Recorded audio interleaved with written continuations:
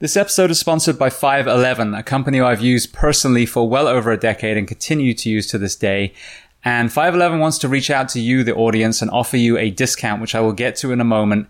As with each episode, I want to highlight one of their products. And I think an area that really needs to be discussed is uniforms. So most of us listening to this podcast are in some sort of uniform profession. And 511 were founded on clothing the tactical athlete. So they went to the member of military, the police officer, the firefighter, the EMT, and asked them what do they need to function at the highest level when it comes to their clothing. So their uniforms are reverse engineered from the user back to the manufacturer. Another observation I've made in several departments I've worked at is that we end up with lockers full of worn, faded uniforms. And what I found with the 511 uniform that I wore in California was that wasn't the case. They lasted several years, and some of the job shirts and jackets lasted way longer than that. So longevity and cost efficiency is also another element to this as well. Yet another layer to this is the female tactical athlete. So they realized that men and women, surprise, surprise, are not shaped the same way. So they started designing uniforms accordingly to fit the female tactical athlete and allow her to be able to move efficiently. So many reasons why I advocate this company. On top of all their other great products, the Norris sneaker, which I think is a great alternative to a station boot, the AMP pack, All Missions backpack, and then their civilian clothes as well, their shorts, their jeans, so comfortable, so user-friendly as well. So 511 are offering you a discount of 15% off all of your purchases. So use the code SHIELD15, SHIELD15 at 511tactical.com. That's 511tactical.com.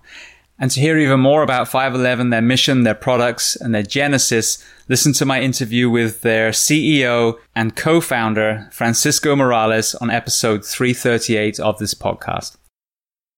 Welcome to episode 345 of Behind the Shield podcast. As always, my name's James Gearing, and this week I'm extremely excited to welcome on the show Jeff Thompson. Now, I was originally exposed to Jeff's work in my teens when he was writing about his time as a bouncer. As a lifelong martial arts, what he found worked on the pavement arena, as he put it, and what didn't work. But when I connected with him recently, I realized that he'd been through this incredibly powerful journey, addressing some of the childhood abuse that he'd endured, and then his mental journey through violence, and then out the other side to the incredibly philosophical place that he finds himself now. So I urge you to listen to this conversation from beginning to end. There will be so many takeaways for you. Before we get to that interview, as I always say, please just take a moment, go to whichever app you listen to this on, subscribe to the show, leave feedback, and leave a rating. Each 5-star rating makes us more and more visible to people looking for a podcast like this. And this podcast is a free library for anyone on planet Earth to be used individually, to be used within an organization. All I ask in return is that you help share these incredible episodes. Jeff's, for example, needs to be heard by every single person on planet Earth, and you are the medium to help me make that happen. So with that being said, I introduce to you Jeff Thompson. Enjoy.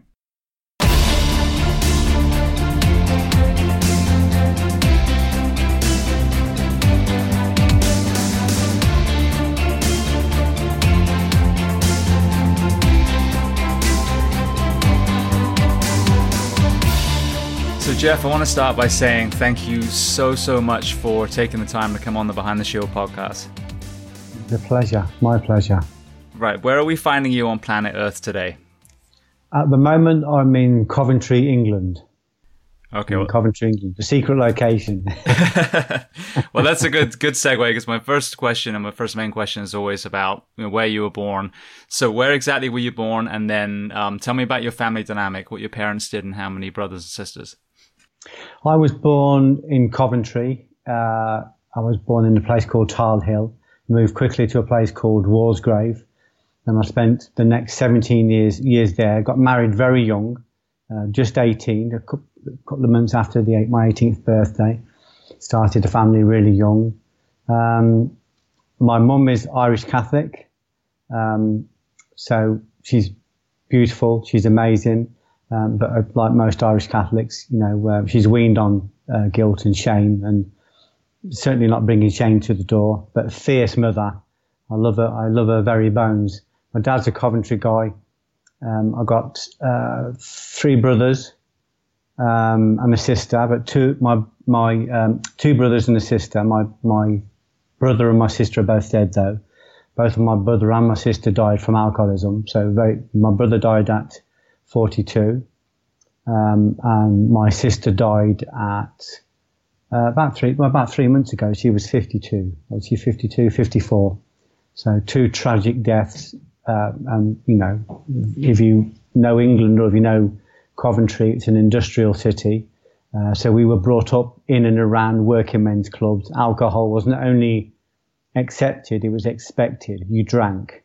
You know, we were Friday people. We worked very hard all week, and we got wired at the weekend. And then we sat with our beer, looking into the jug, talking about the things we were going to do, the dreams that we were going to fulfill. And they were all fantastical. They were all based on on writing a hip hop record or, selling, getting a 3 deal book, 6 figures or 7 figures. It was all really fantastical things because none of us really were very educated, and we didn't really understand what success was or what it demanded. We only knew our very small boundaries, and outside of that, at the edge of it, on the periphery of it, was a terror barrier, and beyond that, we didn't know what was there. So if you'd have asked us what success looked like, what it meant, and what we needed to do, we wouldn't have been able to tell you, other than when we sat round, especially my brother and my dad and me, we would sit round and have these animated conversations about how we were going to make it, how we were going to find something. But eventually that used to really depress me, because I knew it wore off after the beer wore off. The next day it was forgotten about, and it really depressed me. So in the end, I couldn't have that conversation. This created a lot of depression in my life, as you can imagine. Massive creative urge, nowhere to place it. So that made me quite root bound. Triggered lots of depressions. Later, one of the depressions acted as a catalyst for me to go out in the world and find out what success was, confront my fears, stand in front of my demons, embrace the leper, all of those things, look beyond the rabid dog that was at the periphery of our reality, and try and see the Buddha. So it was a kind of working class family, educated enough to get us menial jobs, but not beyond, and not educated in what that meant, not knowing really. I can remember James doing 3 jobs, and that was the only way I knew how to make more money. And it was still menial money. I didn't know how some people were earning a lot more than me. I didn't understand that. The university question had never ever been mentioned. The university was never ever mentioned in our house or in our school. And we didn't know how to make more money. I didn't understand that it was simply a matter of educating yourself and making yourself more valuable in the workplace. So this is something I had to learn later on once I decided to go into the greater jihad, the inner war, the battle with myself. This is when I started my fear pyramid a little bit later. Yeah, there's so much to unpack in your stories. I'd love to just kind of start with your initial journey into martial arts. I know it's going to lead to a rather horrendous moment with one of your instructors, but what even made you step into a dojo for the first time? Depression, even as a young guy, even at the age of, I suppose, up until the age of 11 in junior school, I was God. In my school, I was a God, and everybody knew I was. I knew I was, and everybody else knew I was. I was the goalkeeper for the school team. The prettiest girls liked me. They would stand me up in assembly and congratulate me on how I played at the weekend with the football match. And then when I went to the big school, thinking I'm going to be recognised as a god there as well, I was not a god. I was just a minnow in this great ocean of other minnows from other schools. So all the schools from around the districts converged into this one playground at the same time, and I was overwhelmed, absolutely unprepared and overwhelmed. That was the beginning of, I guess, this sense of depression, or this sense of melancholy, or this sense of just being completely out of my depth.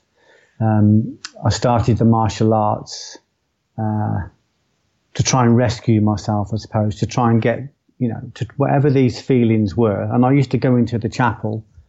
Interestingly, they had a chapel at the school. It was a Catholic school. I used to go and pray and beg God to take these feelings out of me. I was led towards martial arts, Aikido initially. We didn't really know the difference between all the different martial arts. I went to Aikido, and I was a star pupil there. I was doing really well. And the teacher who I idolized groomed me. I didn't realize I was being groomed. Of course, you don't. And then one night when I was in my 11th year, or I was 11 or 12, him and another guy sexually assaulted me. It wasn't the sexual assault itself that did traumatize me, but it wasn't that. It was, the next day when I woke up and I was 100 years old and I knew my life had changed. And I said to him, he said to me, "Oh, you okay? How's things?" We were talking. We were the only people in this boys' club at the time. Everyone else had gone home. And I just said somebody was touching me in the night. And he goes, "It's probably just your imagination," like I'd imagined it, So that's part of the grooming. And he was laughing. And when I started crying and said, "No, somebody was touching me," I can remember how overwhelmed I felt by these feelings, like I was invaded, like there was a parasite in me that I knew I couldn't get out on my own. And then he suddenly looked very, very scared. And then he took me for a walk, and by the time I come back, the other guy had disappeared, never seen him again. And then he convinced me over the next hour not to tell my parents. Didn't need to convince me, James. I wasn't going to tell them anyway. I was so terrified, so frightened of bringing shame to my mum's door. I loved my mum more than anything else, and I felt like it would bring trouble to her door, and I didn't want to do that. So I buried it. I kept it inside me, and part of me obviously couldn't cope, and I'm at some level I must have abandoned myself because a new persona took over, and I went out into the world with this parasite in me. And then over the next 40 years, every decision I made was influenced by that one night. Because, obviously when a cause creates an effect, the effect becomes a cause itself. So I've got this damaged perception now, this damaged cognition, this damaged belief that the world can't be trusted. Nobody can be trusted. Not even the people you love, especially the people you love. They can't be trusted. You can't trust anybody. I idolized this teacher. And the assault was so unexpected, and so it created such a cognitive dissonance. I just didn't know how to get out of it. So I didn't tell my parents for a long, long time. And when I did tell them, they didn't know how to deal with it. They had no idea about how to deal with it. They didn't know what to do. So I was met with, coldness is the wrong word, because my parents aren't cold, but I wasn't met with a hug. I wasn't met with an embrace. I think that parasite could have been taken out of me immediately. If someone had said, "Don't you worry about this. You're 11 years old. You've done nothing wrong. We will sort this out." And because it wasn't, and it was brushed under the carpet and it wasn't spoken about, and to be honest, at the time I was grateful for it because I was so afraid. I didn't want any attention at all. I didn't want anything. So I just buried it and moved on. But then, of course, this parasite, when somebody, and when I say the word parasite, I'm not talking in derogatory terms about the person that abused me. I'm talking about a literal parasite. When somebody abuses you, they take something from you. They take a light, they take a spark, they take an innocence, and they replace it. They replace it with a belief or with a damaged perception, a cognition. So then over time and space, they feed from that. Even if they're not there, even if they're dead, every time I thought about this person, I would get overwhelming rushes of adrenaline, fear. I'd be kissing a girl in the field. I was 12. I was starting to court. And her face would morph into the face of him, bristles and all. Because this guy was a big guy. He was a lump of a man. And they would morph. I mean, I'm not talking like metaphorically. It literally would morph, and I'd recoil. I'd be terrified. I also started to be invaded by unwanted thoughts, unwanted rushes of sexual arousal, sexual passion, wild fantasies involving him, involving all sorts of things that weren't mine. They would just rush me and take over my body. I couldn't even trust my own hands in the dark. So I physically abused myself. I sexually abused myself. Now, it took me a long time to talk about that. I didn't talk about that till I wrote my first play about it. I wrote a play called Fragile. I think I was about 40. And because the shame that came to me from this abuse used to blackmail me. If people knew what you did, if people knew who you were, if people knew what you did in the dark, if people knew what your thoughts were, you must have led this guy on. You must have asked for this, because you don't have these thoughts for nothing. I didn't understand the psychology of all this. I didn't understand that these are quite normal feelings for someone that's been sexually abused. So I just thought it was all me. When I decided to bring that to light and write this play, that was the first time I talked about it. So my parents didn't know, my first wife didn't know, my second wife didn't know. So I was living two lives. One was this normal family man, very loving parent, and another was this person that abused himself in the dark. And then afterwards would be racked with guilt and shame, because I'm thinking, why did I do that? Why did I have these thoughts? But of course, I realized when I went into a deep, rigorous examination of this, a study of it, I realized that this was the damaged cognition, and this was him, or this parasite, feeding off me from a distance. So the way I stopped it from feeding was I brought it out into the open. I wrote about it. I talked about it. Of course, I stopped doing the things that I was doing. That wasn't easy, because it become this parasite had become so much a part of me that I didn't have any control of it. Well, it wasn't even my hands. It wasn't even me. I just had no control of it. So I had to. When I woke up and saw this would be my first experience of being awoke. I recognized that I was unique. I was a soul, but I did not have control of my body, and I had to win that back. And that took me some years. And a part of doing that was writing about it. Many years later, forgive me if I'm jumping forward, but many years later, I was able to get the opportunity to meet this person and take back what he'd stolen from me and give him back what he'd planted in me.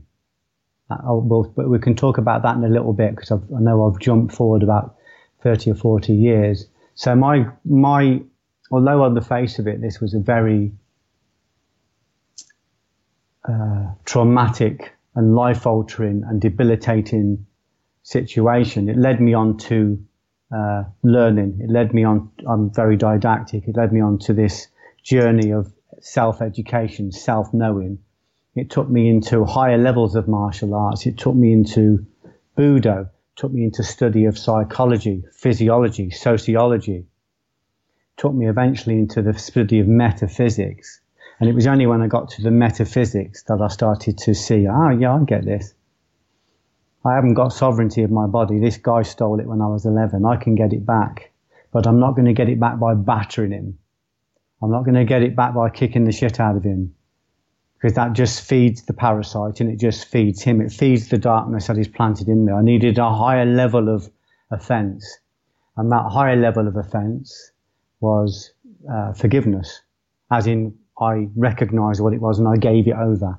I looked at reciprocity, I looked at karma, causation, and I recognized that if I was able to find a level of compassion or a level of understanding of law, of reciprocity, I would be able to meet this person and give it back to him, give back to him the darkness he'd taken, that he'd given me, and take back the light that he'd stolen. That's exactly what I did.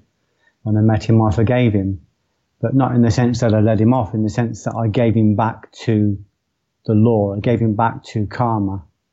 So when people have an idea that it was a soft option, but if people understood forgiveness, they would be very afraid if I forgave them, because it means I'm giving them back. I'm giving them over to this, this universal law that will level its own books. And in the Old Testament and the New Testament, they would call this hot coals. When you forgive somebody, it's like heaping hot coals on their head. So in other words, what they've given you, the darkness they've given you, you're giving them back, and then you're taking the light off them. This guy fell apart when I forgave him, and some years later he committed suicide. He went down, and I continued to ascend. I went up. And I'm continuing to ascend because I forgive everybody, even preemptively. I will refuse to hold a grudge. I refuse to even believe that it's possible for me to forgive. I haven't got that power. It's not a human attribute. It's a divine attribute. I haven't got the ability to forgive, but I've got the ability to give it over. I haven't got the ability to pardon. That's not within my power. That's a universal precedent. But I have got the ability to repent, because I've made so many mistakes myself. And repentance to me is about returning back to homeostasis. It's about returning back to balance. So I've learned, if this thing hadn't have happened to me when I was 11, I wouldn't have gone on this journey, and I wouldn't have learned the things I've learned. I wouldn't be the awake person I am today. I wouldn't be the receptacle I am today. So I know it's quite common for people to say, I'm grateful that it happened, but I am grateful that it happened. I would never want it to happen to me again. It was so traumatic. And I've been on my knees many times in my life because of all the associated emotions, shame, guilt, cognitive dissonance, rage. As you know, James, one of the things I did in order to overcome my fears was become a bouncer. And I battered a lot of people. I mean, I literally destroyed people. I didn't realize that these people I was destroying were all projections from my own damaged cognition. They were all projections, three-dimensional projections from damaged beliefs. So I was creating monsters in my imagination. They were manifested in front of me. Then I was developing tools to batter them, and that was just adding to the parasite. It made the parasite strong, made it muscular, it made it dangerous, but that 11-year-old kid was still in there, still afraid, still terrified.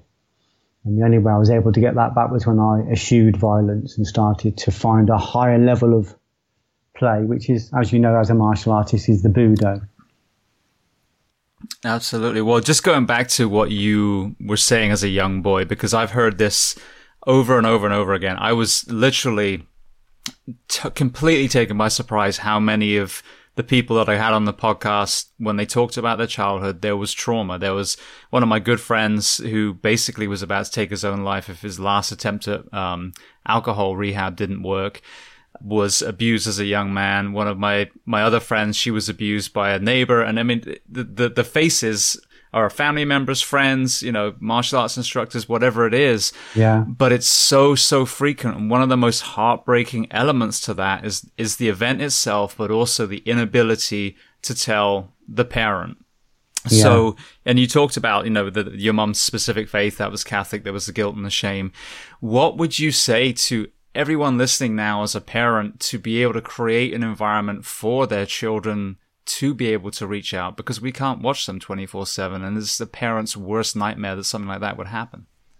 Well, what I did with my own kids was I said, I want to be the kind of parent that they can call up at 4 a.m. if they're in trouble. I want them to know that they can come and call me. They can come to me. I'm not going to say, don't bring shame to my door. So you've got to be open. You've not got to preload them with loads of caveats about what I don't want you getting in trouble. I don't want you bringing shame to the door. I don't want you, all of these stipulations we have with our kids. We've got to not do that, because the kid will get into a car crash or get into an accident or get in trouble with the police. And they won't come to us because we've already told them when they're kids that they shouldn't come to us. They shouldn't bring any trouble to the door because you'll be ashamed or you'll be angry. So all of my kids at one point or another have come to me when they've been in deep trouble. and they've all turned up because they know I won't judge them. So they've got to know that if they come to us and they've done the worst thing, we will not judge them. We will be there, we'll stand by their side. They need to know there's someone that won't judge them. So what we have to ask ourselves now is, do I judge my kids? Will I judge my kids? Is there a limitation? Do I judge my friends? What am I teaching my kids? If I'm judging my friends and gossiping about my friends, about what they've done right and wrong, my kids are going to hear that. I'm going to teach them. Don't come to me with your troubles, because I'm judging my friends. I'm going to judge you as well. There's no limits. No matter what my kids did, I would be there for them. My son got into some trouble a few years ago, and someone said, I don't know how you could forgive him. I said, it's nothing to do with me. It's not for me to forgive him. It's for me to love him and not judge him. Yeah, but what if he'd done something even worse? It's nothing to do with what they do. He's my child. And if he comes to me, I'm going to be there for him. And he knows he can come to me, same as my girls do, because I won't judge them. How can I judge them with all the things I've done wrong? So they've got to know they can come to our house and not be judged, even if they stole £1 million, even if they, killed somebody. They've got to know that they're going to get the truth from us, but they're not going to get judgment. So I think that's really important. From my own experience, I recognise that there is a chance to get this parasite out of people and kids if you can catch it very early. If mine had been caught at the time it had happened, and I'd had people around me that understood what had happened, that all of that guilt and that shame and that self-blame could have been stopped immediately, could have been taken out of me while it was still implanting itself. As it was, it buried itself deep and it grew in the dark. And then it became a secret, and we're only as sick as our secrets. So I did become a very out of balance, sick person. A lot of people admire me because I was a bouncer. I don't admire me. I was violent. I stamped on people's heads. I kicked the teeth clean out of their face. These people had parents. These people had family. These people had kids. It was not a good thing I did. The only thing in my defense was that I felt I was doing the right thing, but I wasn't. I was the creator of my own problems, and I was trying to solve the problems I'd created and forgotten I'd created. So, while we're still using violence to problem solve, we're not problem solving. We're just adding violence to violence. We're just feeding the parasite that's in us, and we're feeding the parasite that feeds off us. So I would just say, just let them see that you're not going to judge them if they make a mistake. Bring them up and let them know that if they're in trouble, that you will be there for them and you'll help them. No matter what anybody else says, you will be there for them. And you've got to prove that in your everyday life. They've got to see the proof that you'll do that for them. And then if something does happen, it should be met with no blame, no scrutiny. And it should be met with love and hugs and embraces.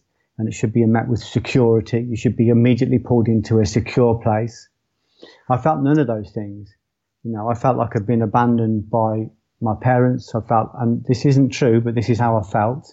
And because I couldn't communicate it, that became my truth. I felt I'd been abandoned by God. I'd been brought up with God.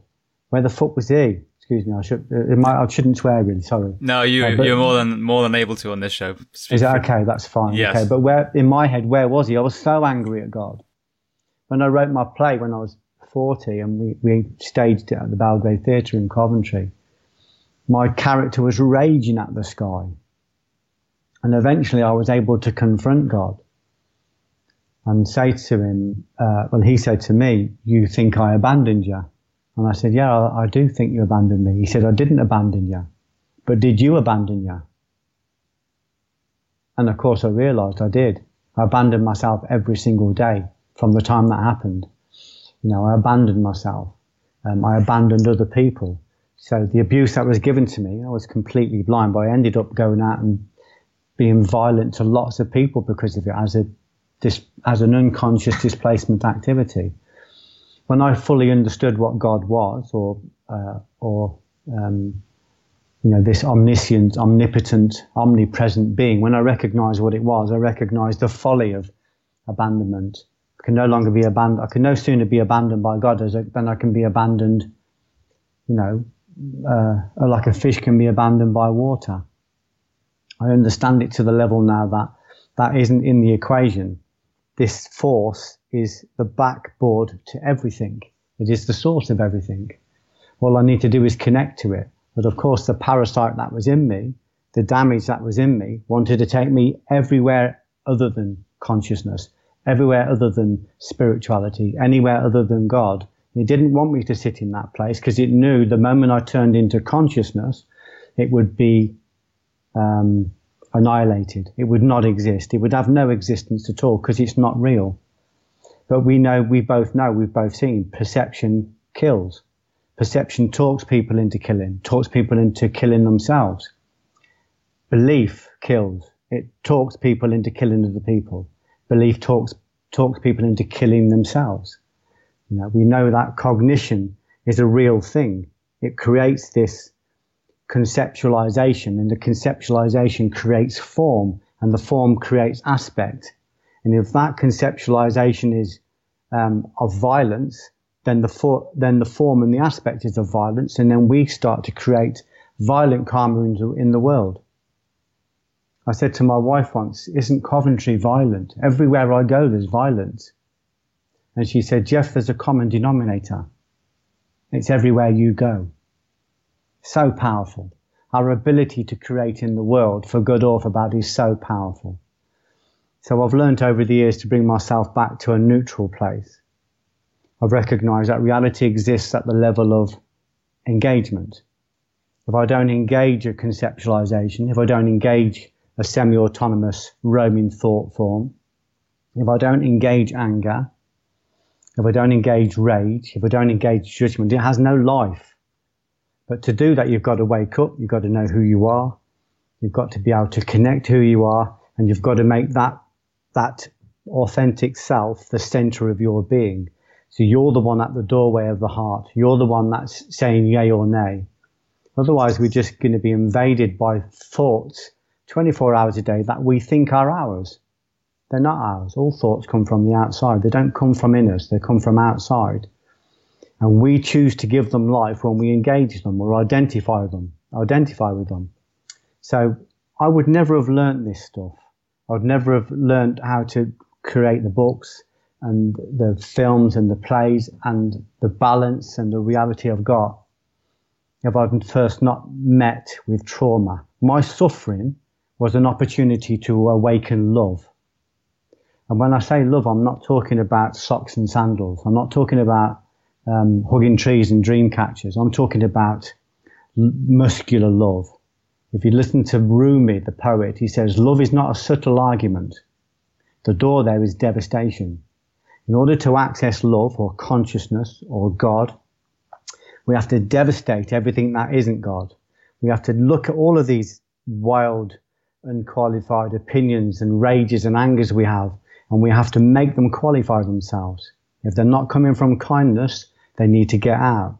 And when we clear those away, in Christian mysticism, they call this apophatic theology, which is finding God through negation or finding the self through reduction. So we get rid of everything in our life that isn't kindness, and we end up left with just our authentic self, just this bundle of awesome love. It's very muscular. Rumi said that birds make great sky circles with their freedom. How do they learn it? They fall. And in falling, they're given wings. So suffering, and I suffered, is an opportunity to awaken love. It's an opportunity to awaken your authentic self. He is there. He is present. He's observing from the back all the time. And when we awaken him, he goes, okay, we're awake. We're awake, but this place is a mess. This small city of yours, this body with all its trillions of cells, you've got no control over it. You know, it's like Odysseus coming back to Ithaca after the Trojan Wars, and nobody recognizes him, and his kingdom's been overrun by marauders, and he has to fight to win it back. It's a brilliant allegory. So this idea is that when we awaken, we go to war and win our body back. We get rid of anything that isn't kindness, and that takes time. That takes patience. It takes massive courage. It takes intelligence. But once we awaken this love, the fall is the call, obviously, the suffering is the opportunity to do that, then we can start looking at a higher level of play. So we're no longer learning to fight an aggressor in the street. We're learning to engage the aggressors in the only place they exist, which is in us. If we don't give them conceptualization, if we don't give them form and aspect, they have no reality other than as a neutral energy. I'm aware that I'm talking about a high level of play, but we should all be going out every day and aiming to at least be saints, all of us. This is our birthright. This is our opportunity.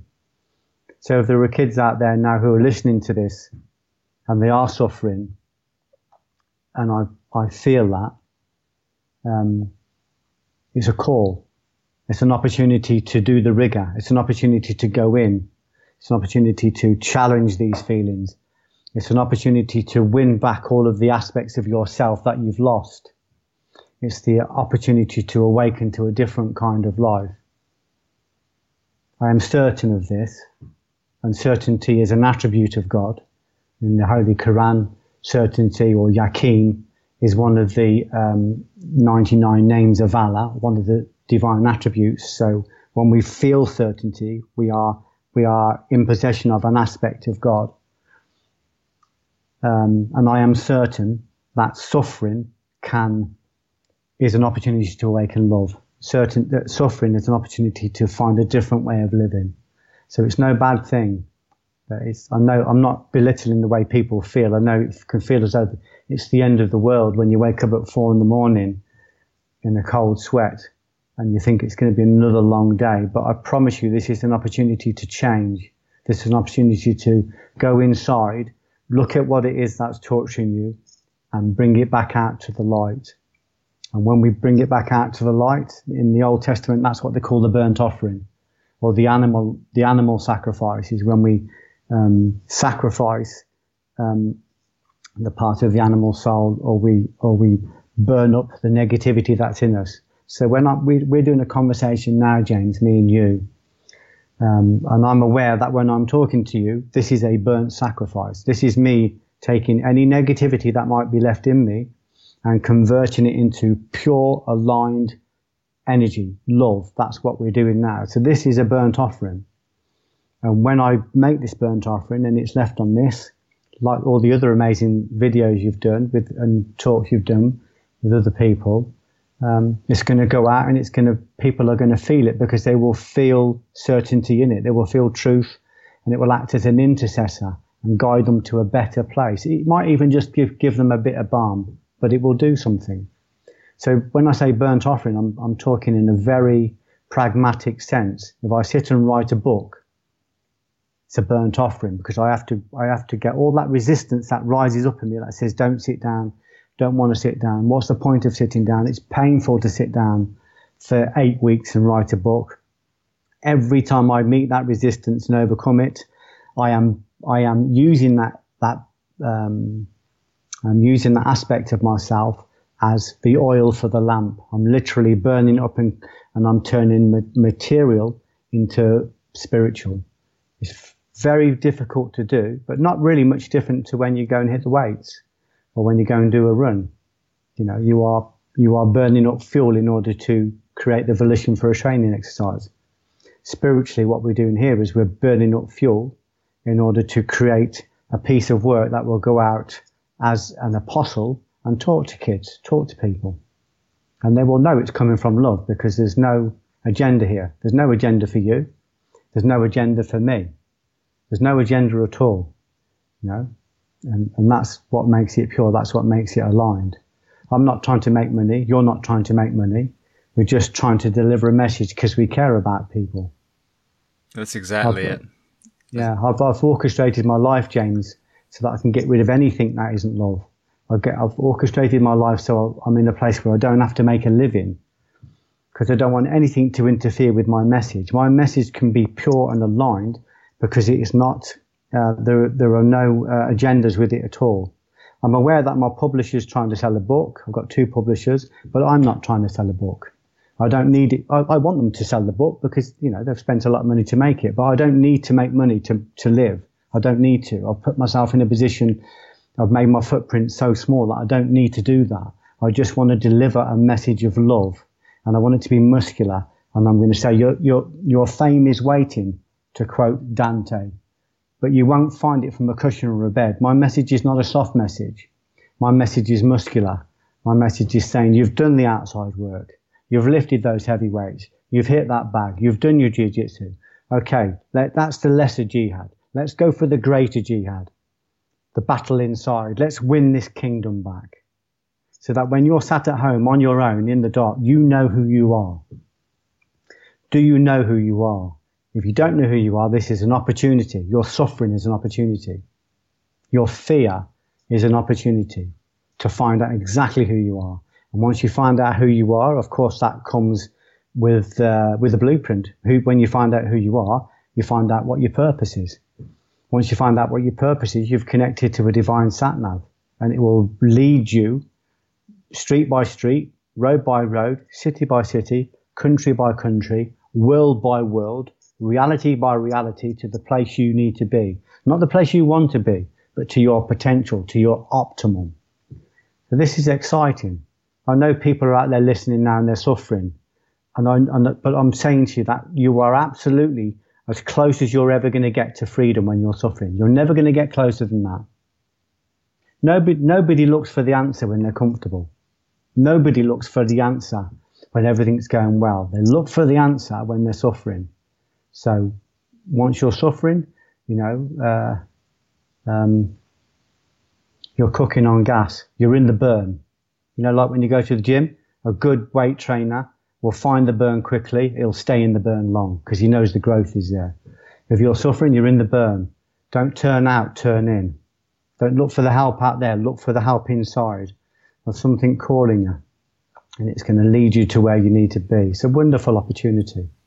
Yeah. No, and I want to touch on something as well that you talked about before. So you lost your brother and your sister to addiction. And I think that that's an issue that really needs to be brought out into the light. And it's totally, it's a double-edged sword as I talk about. It's what you're talking about as far as that self-exploration, but it's also an environment to allow people to get to that point as well. And so what really breaks my heart, not so much with alcohol, but basically everything else, how that's demonized. And if you're an addict, you end up in prison, versus us realizing that addiction, violence, social media, gambling, porn, whatever it is that you're using to fill the void is a complete red flag for a mental health, a parasite, whatever you want to describe it as. Absolutely, yeah. So having that compassion towards addiction to allow these people that are hurting to be able to find their way out. But sadly, in many countries, we have the opposite, where we add shame and guilt because we arrest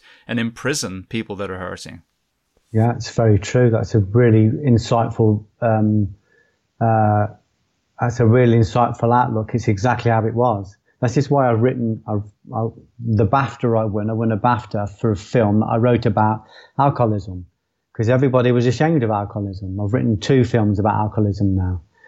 And they're both very, very powerful because they're honest. And it's saying that my brother was an alcoholic, but he was a broken poet. He was a lost poet. He was the most beautiful man. He was the most soft man. He was an amazing guy. And I remember when I was, when we won the BAFTA for it, and again, this isn't meant to criticize my parents, because my parents were just reacting how they'd been brought up to react. My mum and dad were more afraid of shame than they were of an assassin's bullet. And I went round to my mum's house to show her my BAFTA. I said, "We've won a BAFTA, Mum." And you could cut the atmosphere with a knife. And I felt this fear rise up in me. And I said, "What's wrong?" "Nothing's wrong." And then I realised it'd been on the television that day that we'd won a BAFTA for this film, and it was about alcoholism, and it was dedicated to my brother. I said, "Is this about what was on the television about the film?" "Yeah, well, we don't want our dirty washing cleaned in public." And I said, "It's not dirty washing." I said, "This is my brother. It's not dirty washing." I said, "I'm not ashamed of my brother." And they said, "Well, we are." But that, you could look at that and be angry about that. But that's, my mum and dad were so afraid that was what they saw. They were more terrified of the curtain twitchers. But I'm not ashamed. But I realized, if I'm being honest, that I was ashamed of them. When my dad came to the hospital drunk, when my brother was dying, I was mortified with shame. But I didn't recognize my shame until I pointed out their shame. And of course that helped me to clean that, because I recognized that my dad was brought up in a hardy working environment where drinking was normal. If you didn't drink, you were seen as odd. And he didn't have the education or the understanding to fight against that. My dad wouldn't have thought twice about turning up at the hospital with a drink in him. He wouldn't have seen what was wrong with that. He wouldn't have understood it. Also, he wouldn't have coped without a drink. I had, writing the film, it's called Brown Paper Bag. If anybody wants to watch it, it's online free. But writing the film about my brother enabled me to find such compassion for my dad, such compassion for my mum, because I understand fear.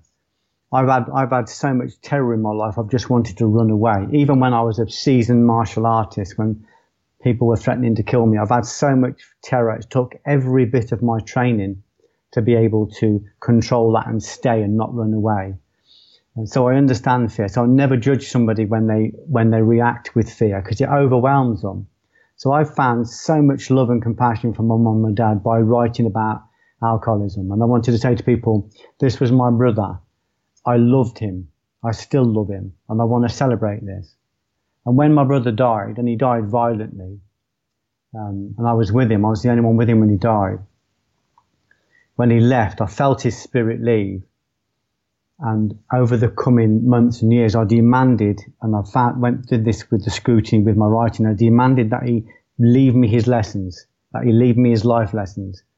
And what he taught me was this: if you listen to fear, it will shrink your world. My brother was going to change the world. He was going to travel the world. He was going to be a chef on cruise ships. He was going to be a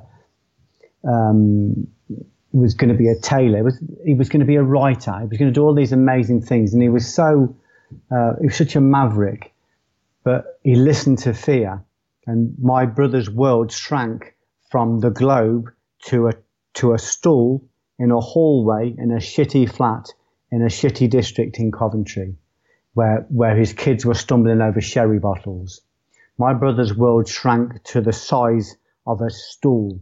And then I watched him shrink, and even his body was too big for him. Even his body was like a world to him. He was frightened to be in his body.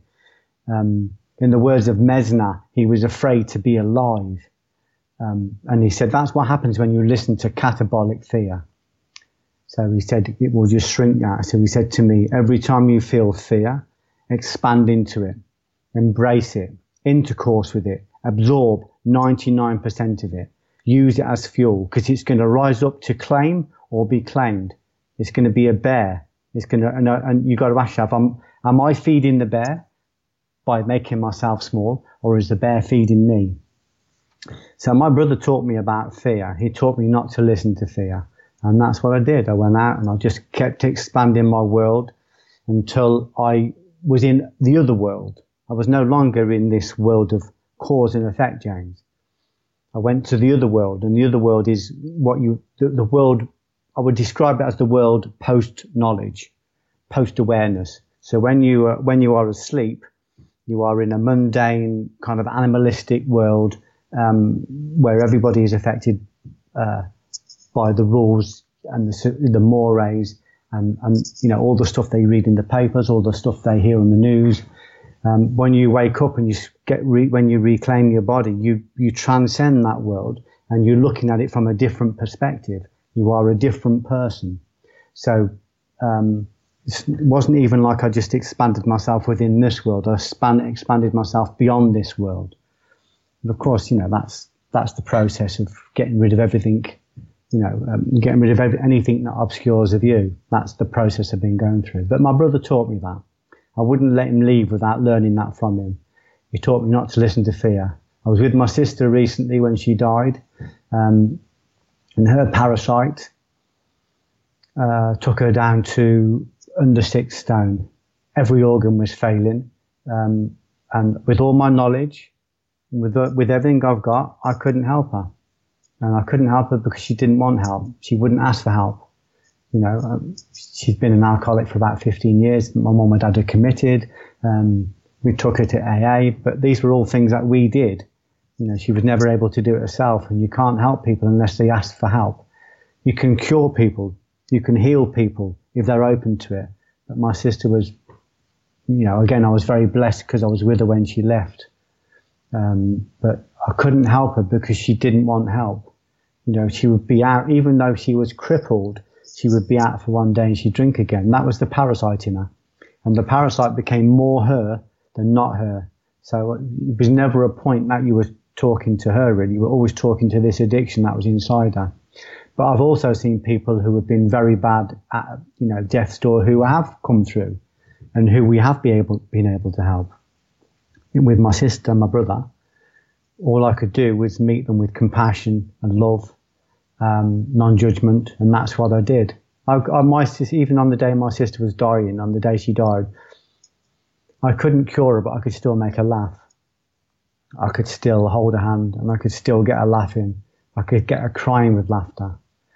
Because all I felt for her was absolute compassion, absolute love. But that's because I could see beyond the addiction. So there was no sense of judgment. There was no sense of dissonance. I knew exactly what was going on. But you can't help people if they don't ask for help. Yeah, well, it's something that we've seen in my career, which is the broken men and women of the world. The homeless, yeah. The people who are driven to addiction, the people who have to turn to prostitution, and there is this kind of looking down your nose element that a lot of society has. And my counter to that is put yourself in a preschool. Do you think any of those giggling little toddlers dream one day of living under a motorway bridge and selling their body for money? No, of course they don't. So when you cease to see these people as human beings, to me, you basically cease to be a human being yourself. But our point is, if you're in a good place, then your job now is to lift the fallen. And that is a selfish act too, because it feels good. It doesn't feel good to break someone's nose, but it feels good to raise someone up. But before we can do that, we've got, we can't help people if we're broken ourselves. It can become part of our healing to help other people, but it's no good trying to fix other people if we're still wrestling with our own addictions. But the best thing we can do for anybody is to get ourselves back to balance. If I'm still a criminal, if I'm still assassinating people with my gossip and my Twitter feed, and if I'm still being unkind in the world, it's a folly to go out and try and help other people. First of all, we need to get ourselves balanced. First enough, we need to find ourselves. Once we've escaped the parasite ourselves, once we've escaped the addiction, then we can show people the route out. So we've got to get out of the burning building, to use a fireman metaphor. And once we've found a way out of the burning building, and we know the way out of the burning building, then we can go back into the building and help them to come out. But if I'm still struggling with my own addictions and my own dissonance, then I need to get that right first. Otherwise, it's just the broken trying to fix the broken. So the best way we can serve people is show them that it's possible to transcend.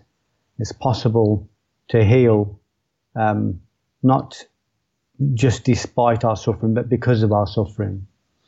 So it's really important, we've got no right talking about, a broken economy if we've still got, we still can't control our own waistline. It's no good talking about the pollution of the world if we're still smoking cigarettes and polluting the trillions and trillions of cells in our own body. Our job, and the world relies on us to do this, our job is to reclaim ourselves. And once we reclaim ourselves, our proximity to the center is so strong that other people will be healed just because of our proximity, or they'll see the potential of healing.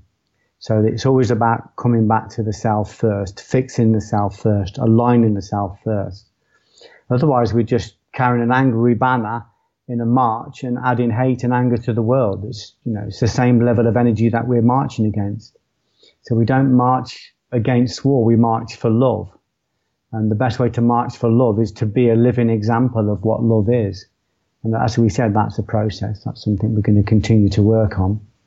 But it gives you every incentive, because we both know that, often when people are damaged, they will go and fix anybody else but look at themselves. And they're not really going to be able to help other people if they can't help themselves. You've got to get yourself right first, or you've certainly got to at least be in the process of getting yourself right. so that you are a work in process, a work in progress, you know. So I always encourage people, you know, if they want to make a difference, change themselves. This is what the Dalai Lama said to a guy said to him, what, you know, kind of quite pretentiously, what are we going to do about all the broken people in the world, Dalai Lama? And he said, and the Dalai Lama gave him this kind of knowing look and said, what we're going to do is we're going to fix ourselves before we start worrying about the broken people in the world. You know, we've got to get ourselves right. We've got to know how to be fixed in order to fix other people. Viktor Frankl said that the people that give light must first endure burning.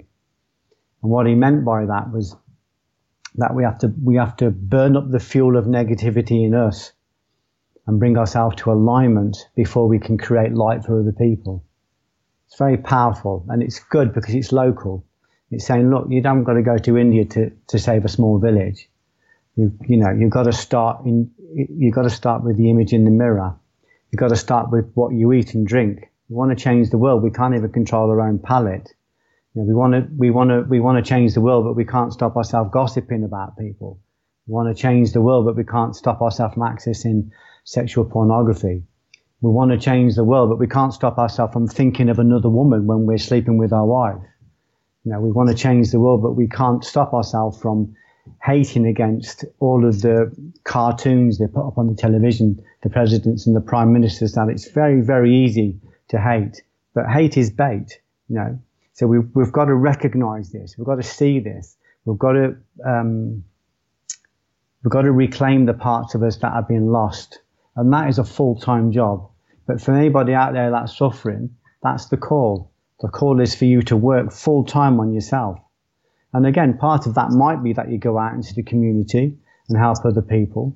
But if you're going to be a powerful healer, then you have to be congruent. Your thinking and saying and doing needs to be in alignment. If you're going to go out and help other people, and you're not actively working on yourself, at some level they will know. And your help won't help. It won't do anything. It will just make things worse. So the incentive is always to fix yourself, get yourself aligned. And that's worth getting out of bed in the morning for. And the moment you do that, teachers will come to you. Teachers will appear. The right book, the right podcast, you know, the right teacher, the right, the universe will conspire. Once you start to actually lean towards your own alignment, the universe will conspire in a very literal way to bring you everything you need. Because it wants people to be balanced. It wants people to convert the darkness into light. And again, it's very literal.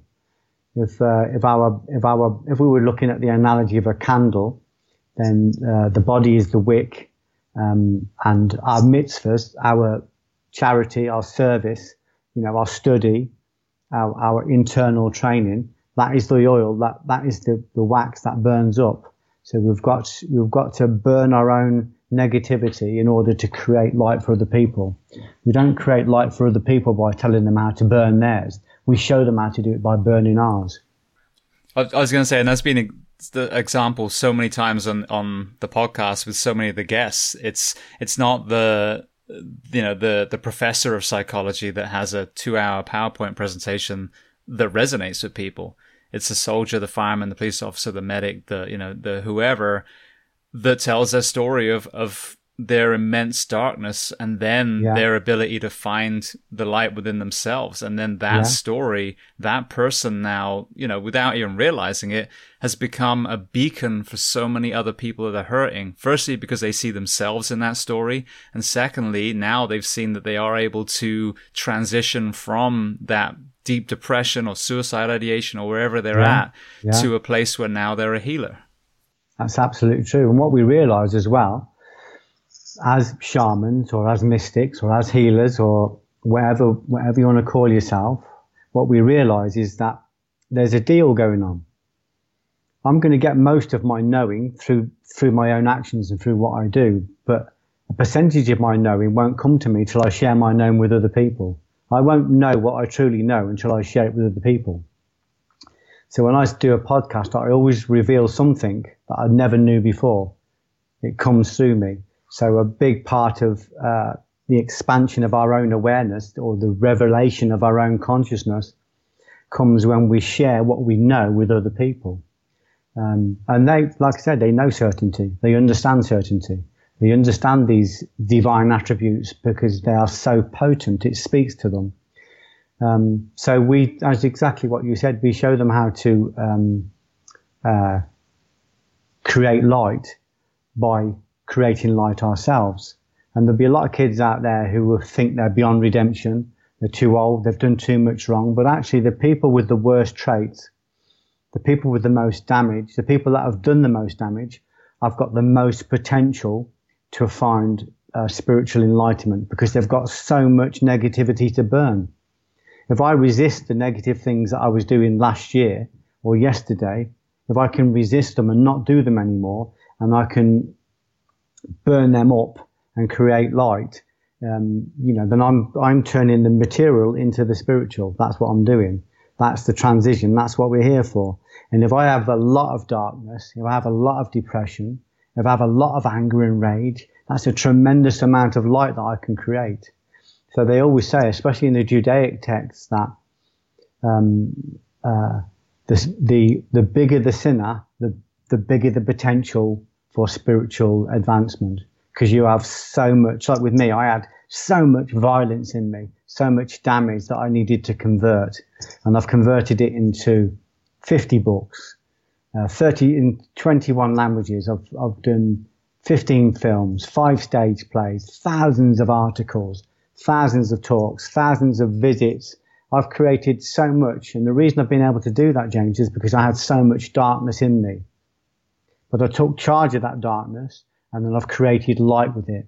That's what I've done. So when you look at the book that I've written or you listen to this podcast, this is an example of a burnt offering. This is an example of me turning the material into the spiritual.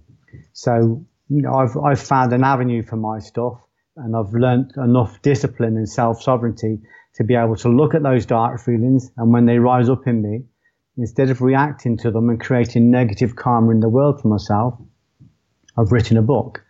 I've made a film. I've done a stage play. I've done a musical. I've written an article for the Times. I've done a podcast. I've done London Real. I've done a TED Talk, whatever it is. When I did a TED Talk, I burnt up 90 hours of burnt offerings. 90 hours I studied to do my TED Talk, 90 hours of practice. Because I knew that once the TED Talk was going to go out, I needed to reduce it so it got the essence of my story in a 20-minute talk, and I needed to learn it off by heart. So 90 hours of burnt offerings are in there, and they are there forever. That can't be taken off me. The stock market and this coronavirus can wipe out my estate tomorrow, but it can't take off me the things that I own. And the things that I own are the things that I've done for other people, or the service that I've done. So if there's someone out there who's sitting in a prison cell, or someone that's in a violent life and thinks it's too late for me, it's not true. You have more potential than your local priest. The local priest isn't going to have that much to burn up. If you've got a lot of violence in your life, or a lot of depression, or a lot of anxiety, you have a tremendous amount to burn up and to create, this infinite amount of light with your burnt offerings. So when you study the old texts, some of the arcana, some of the teachings in there, although they're allegorical, they're so amazing. I've had teachers and lessons because I really want to do this. This is what I've dedicated my life to do. The teachers and the teaching and the community that has come to me from all around the world has been massive. I'm falling over myself with teachers and lessons. That's why I want people who are listening to this to be excited. The moment you take one step towards goodness, it will take 10 steps towards you. And you will get 2 giant Dharma protectors. And these Dharma protectors will be with you, and they will bring you the means you need to grow, or more importantly, the means you need to shrink. We need to bring our ego and make it smaller. So the teachers will turn up, and the lessons will turn up, and the community will turn up. It's there, and you have the ability to attract it.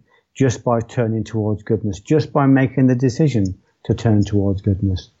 So the people out there that I am most talking to, the same as you, are the people who are depressed, who are, who are suicidal, who are suffering, but also the people who are violent, the people who are displacing their violence, the people who have made mistakes. If I doubt whether you've made as many mistakes as I have. If I was around at the time of Moses, I think there might have been the 13th commandment. It would have had my name on it. So if I can repent, and when I say repent, I mean return to homeostasis, return to balance. If I can do that, it's possible for everyone. And you look at Milarepa, in Tibetan Buddhism, they call him murderer turned saint, killed 35 people in a revenge attack on his village, and was so distraught about it, he decided to seek enlightenment in one lifetime. He became a saint within one lifetime. Angulimala was another Buddhist saint. They say he killed 999 people before the Buddha converted him, and he was transformed within one lifetime. Saint Paul was I think Paul wrote 17 of the books in the New Testament, and he persecuted Christians. He was a very violent and hateful man. And on the road to Damascus, he had an epiphany and he transformed his life. Mandela was a terrorist before he spent 30 years in Robben Island and became this modern day saint. The examples are all out there. The examples of people who lived very violent lives and reached an elevated state, not despite their violent life, but because of their violent life. There are so many examples out there. So there's so much potential for everybody that wants to turn and live a better way. Yeah. No, and there's so many great examples as well. But what I want to do now is actually bring in your journey then. So, yeah. You're in the martial arts, you've had this trauma, you had lack of support from, your family, sadly. So lead me through your journey into, I guess the point where you physically realized you started using violence as a coping mechanism, and then your journey out of that. Yeah, I had one very particularly bad depression when I was in my early 20s. And this depression used to just visit me, used to come into my life. It used to, rape and pillage. It used to sweep me, and it used to just take over my whole life. Hi, my name's depression. See you again tomorrow.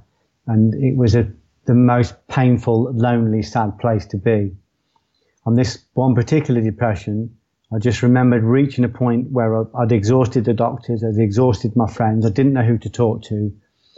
My wife was afraid of the depression, because I'd be following her around the house like a lost puppy.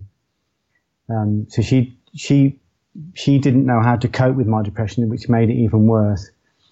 I just found this inner rage, and I just thought, I'm not living like this anymore. That is it. This is over. I am no longer going to live like this. I'm going to do something about this. And I would say that this was my first communication with my soul, because I had this idea immediately to write a pyramid on a piece of paper, and on each step of the pyramid write down one of the things I was afraid of. So it's an exercise in self-honesty. I wrote down all the things I was afraid of, and I systematically started to confront those things, gain desensitization to the adrenaline and the fear, and climb to the top of a pyramid. Obviously, I recognized as I grew that lots of the mundane fears, like a fear of spiders or a fear of dentists or a fear of going in a karate competition or whatever it was, they were like placeholders, because below that I recognized, actually, I'm afraid of my wife. I'm afraid of marital conflict. So she dominated and bullied me. I was afraid of my mother. I was a grown man, but I was still afraid of my mother. I was afraid of success. I didn't know what success was. I only knew it meant change, and I was afraid of change, because success didn't just mean change in me. It meant that would affect my wife and my kids. I was afraid specifically of change. I was afraid of change in the workplace. Everything frightened me. And I started to recognize this. So as I overcame each fear and got desensitization to each fear by confronting it, by absorbing it, and by overcoming it, I expanded in consciousness So the energy I used to overcome the fears was the burnt offering. So when I got anxiety and stress when I was coming to confront one of my fears, but I still did it anyway, all of that stress and anxiety was burnt up in the exertion, and that fear was liberated. The effulgence that was in the fear came over to me, but the actual nature of the fear itself disappeared and never came back. The top of the pyramid was a fear of violent confrontation. That's when I became a bouncer. Obviously, this was over a period of time. It was a process. My confidence grew exponentially as I climbed the pyramid. I gave up my factory job. I became a bricklayer. And then, so I was really getting confident. I was standing up to my wife. I was standing up to my mum. I was living, this brave life. I was training in martial arts. And I decided that in order to overcome my fear of violence, I would take a job as a nightclub bouncer with no intention of staying there for any length of time, but just to overcome that fear. And of course, I went on the door and I realized many years later, this was my first real metaphysical experience. I was not guarding the door of a nightclub. I was guarding the doorway to my own heart. When I say my own heart, I mean the doorway to my own will. So my will used to be taken over by addictions, by the passions. I'd have a rush of passions and my will would be taken over by it. With any kind of arousal, my will was wiped out. So because I'd built my will up again on this fear pyramid, I recognized that on the door, I was guarding the doorway to my will. So was I going to let this aggressor that's coming towards me invade my thinking, take over my will, and force me to acquiesce? No, I wasn't. So that's why that's what I recognized later, that the door wasn't really about the external battle. It was about the internal battle. I also realized metaphysically, because I started to write about it and so I could understand it, and I started to teach it, I recognized that these monsters that were facing me, and I was in thousands of violent situations, hundreds of fights personally, they were queuing up to fight me, but they were all manifestations of my own thinking, of my own damaged cognition. Because it wasn't just a nightclub. If I went to a wedding or a funeral, I always ended up getting in fights. There was always someone there that had disrespected me, and I ended up knocking them out. So wherever I went, there was violence. And once I recognized that, once I realized that I was creating these unconsciously and then developing the skills to beat them, I was able to stop doing that. I was able to no longer be a doorman. I was able to let go of the violence. Obviously, a lot of things happened along the way. That I was on the door for nearly a decade, and this was a process. I eventually gave up my job in the factory, and I taught full time. I started writing full time, but that's what my search in the martial arts was for: efficacy. I wanted to find a martial art that worked in a real situation. I didn't really find one, to be honest. What I did was I adapted everything I'd learned, and I recognized that the only constant in a real fight was preemption. Normally a technique that would maybe move 8 to 10 inches, and it took me through hundreds of fights successfully. The idea of grappling, which I loved, I studied judo full time for nearly 2 years at an international class. The idea of grappling with somebody in a real situation we knew it was so dangerous, because we were aware that you were never really fighting just one person. There was always the potential that it was 2 or 3. We always worked on the premise that everybody was carrying, that they had a weapon. A lot of them would bite. A lot of the good fighters would bite body parts off. So the idea of limiting yourself by going to the ground, rolling over broken glass, getting stamped on by a friend of a friend of a friend of the guy that you're fighting with, or getting stabbed by his girlfriend, we just never went to the ground. We learned to work from a vertical position, and we learned to control situations with magic sound, Kotodama Gaku, the use of sound with voice. We used to control people physically if we had to and throw them out. And if the situation got beyond us, we would be preemptive. We would stop a fight before the aggressor was even able to get into the fight. So the moment we knew a situation was going to become physical, we would be preemptive and we'd stop the fight before it started. And we became masters of doing that. So I learned what efficacy was, not by working from a dojo, and not by thinking about it as a match fight, which is a different thing, and not by thinking about it as a one-on-one encounter. I went into an environment that demanded efficacy, no less. If you didn't have efficacy, if you didn't have pure technique, if you didn't have effectiveness, you might die. So the environment sculpted us into the shape we needed to be. Now, bearing in mind, 4 of my friends were murdered during the time I was working as a bouncer. It was so we can ascertain that the threat was real. If the technique didn't work, you went to A&E or you might die. People died. The 2 of my friends were shot and killed. Another one was hit with a bat. Another one was stabbed to death. And these were all very competent people, but they just had a moment where they were blind and they were caught out. So it was very real. So I learned what efficacy was. I took that efficacy and that teaching of efficacy into the martial arts, which, as you know, was most of the martial arts are kind of steeped in denial. And they've all got an idea of what works, but they don't really understand that sport and recreation and art are very different from a fight outside the chip shop on a Friday night or a fight in a bar, when you can never presume it's just one person. Listen, if I was going to put my money on an art, if it was a one-on-one fight and there was no weapons allowed and no biting, I'd be on judo or jiu-jitsu or wrestling all day long. It's such a wonderful art. But when you take away all of those things, I don't want to be anywhere near the ground. And I am competent on the ground. I trained with Neil Adams, who was the greatest Occidental judo player of his generation. I trained with him full-time in an Olympic class for nearly 2 years. I know how to grapple, but none of us, even the good grapplers, went anywhere near that in real situations. It was always our support system. So I learned what efficacy was. I started to teach that. But because I'd been so prolific, James, in efficacy, because I was so good at it, it really started to make me question, why am I doing this? What's this for? Can I rationalize or justify this violence? And I started to study and educate myself, and I started to reach higher levels of the Buddha, and I just realized I couldn't.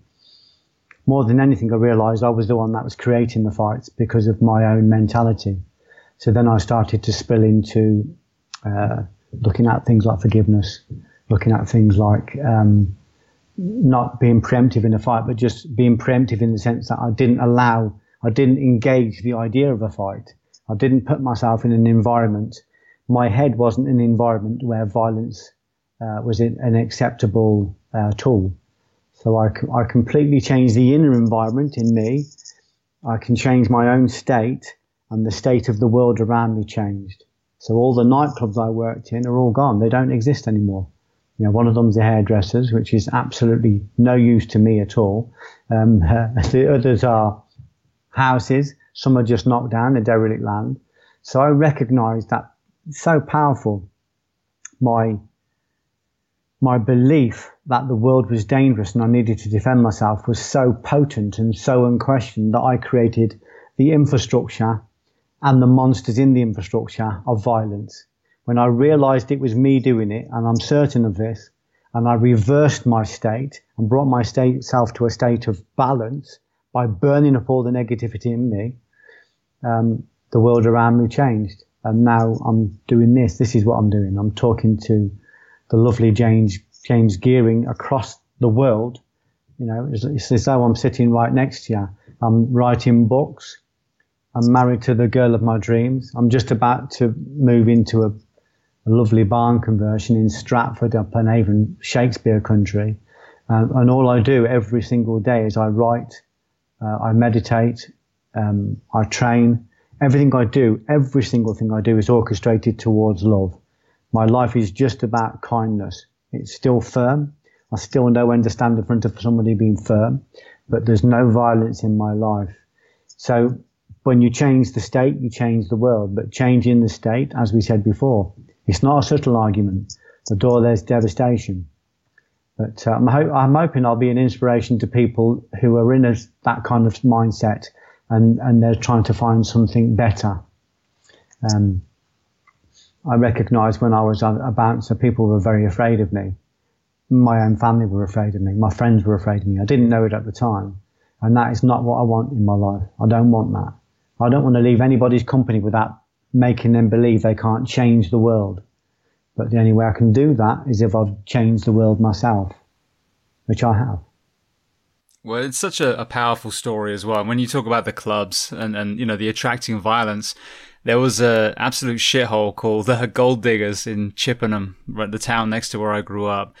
And, you know, at the time, you just think it's normal when you go to these places. But now in you know, retrospect, with my whole career as a fireman, it really wasn't. It was a really freaking violent place. And, you know, every night, Friday, Saturday night, you come out, people would be bleeding on the streets, people were getting glassed and bottled, and, you know, it was horrendous.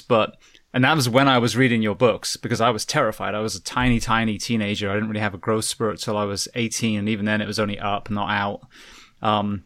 But I saw some things that you were discussing. One was, I would be able to see the troublemakers, and, you know, I think it helped because I didn't drink till I was 19, so that gave me a little bit of like leeway where I wasn't under the influence, to really kind of see people with a clear eye. But so you just left, you just moved away, and therefore you wouldn't get into a fight. But the other thing was, there was a jealous ex-boyfriend of a girl I was dating, and they used to, like, I mean, not just one-on-one, like you said, a real teen fight, which would basically be 5-6 of them surround you. And I taught my way out of it, saying, "Oh, you're the toughest, you're the biggest, I can never fight you." And then they'd walk away with their egos puffed out, and I'd walk away not bleeding, which, you know, worked out well. But I won a local taekwondo tournament. And again, understanding that this is tippy-tappy stuff, it's point stuff, but it was in the paper.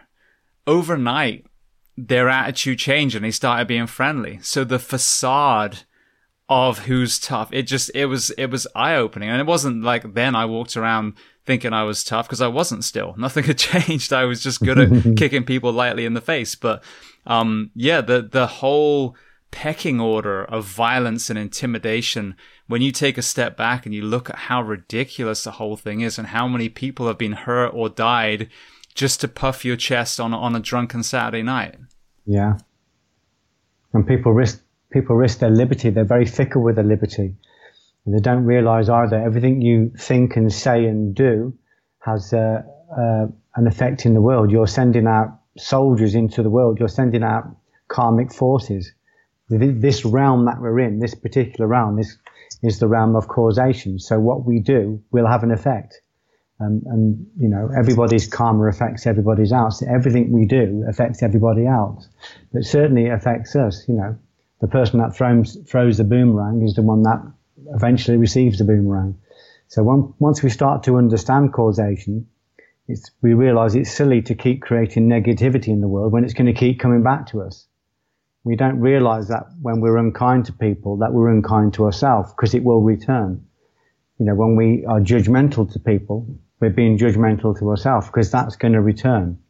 You know, when we commit an act, even if nobody sees it, you know, causation doesn't miss it. It's impeccable. It is a ledger that levels its own books in its own time. We do not escape universal law. Nobody escapes the human condition. And once you understand the Dharma, once you understand that law, you start to become very respectful of what you think and say and do, because you think, I know I'm going to meet this again. I'm absolutely certain of that. That's one good thing the door teaches you, working as a doorman. You see reciprocity. You see it over a space of time. You see criminals getting away with stuff, and then they meet a death, you know, outside a nightclub, or they get two life prison sentences, or they end up in a mental asylum, or they end up as drug addicts. But you watch over a period of time how the people that look like they're getting away with something, over a period of time, it always catches them back up again. And of course, you see it in your own life. You see the things you've thought and said and done. You see how they affect you, and you see how they come back home to roost.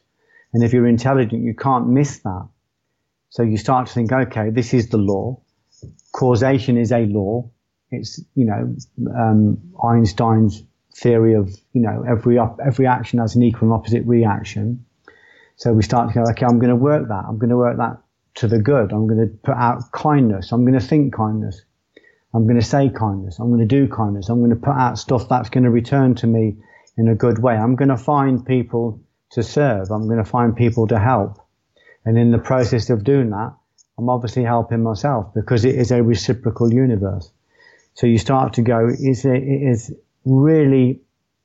there is no intelligence at all in being unkind to anybody when you know that, first of all, you have to process that in every cell of your body. And it's caustic. And then when you put it out, it will return to you again in whatever form it comes.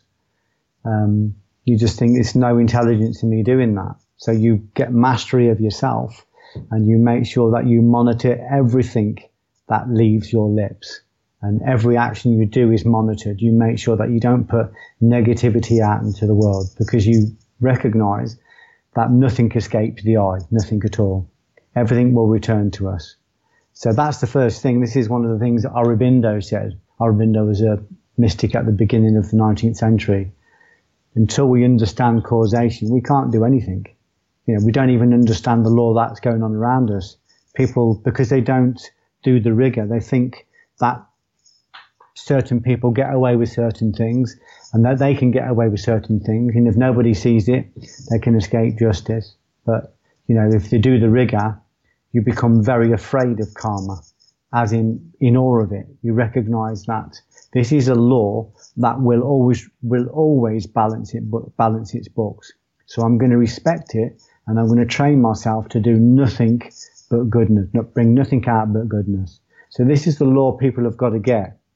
And they shouldn't take my word for it. They need to get their own proof. If they think anybody's getting away with anything, they just need to do a bit of rigor and look below the surface, and they will see that everybody is carrying their karma all the time with them. Everybody. Nobody escapes it. Even the skin will speak a testimony against you if you're doing things wrong. So it makes you really excited about doing the right thing and finding a way to live in the right way. And I've done it. I've transformed my life from being a very nervous, damaged young guy, self-harming, sexually self-harming, violent. When I became a doorman, and to overcome my fears, but lost my way and became very violent myself. The Nietzsche thing, be careful when you're in the dragon that you don't become the dragon. And then having to recognize that I've lost my way, I've lost the path, and then come back again, bring myself back to balance, clean all of that karma up, and then just live the life I want to live. That's what I do. I have the opportunity to live how I want to live. I want to live in art. I want to live in creativity. I don't want any violence in my life at all. Not even as a thought form. Another element that's very pertinent at the moment, especially here in the US, we had the George Floyd murder that I'm sure you saw over there too. Yeah. I don't want to focus on violence, but that's just it.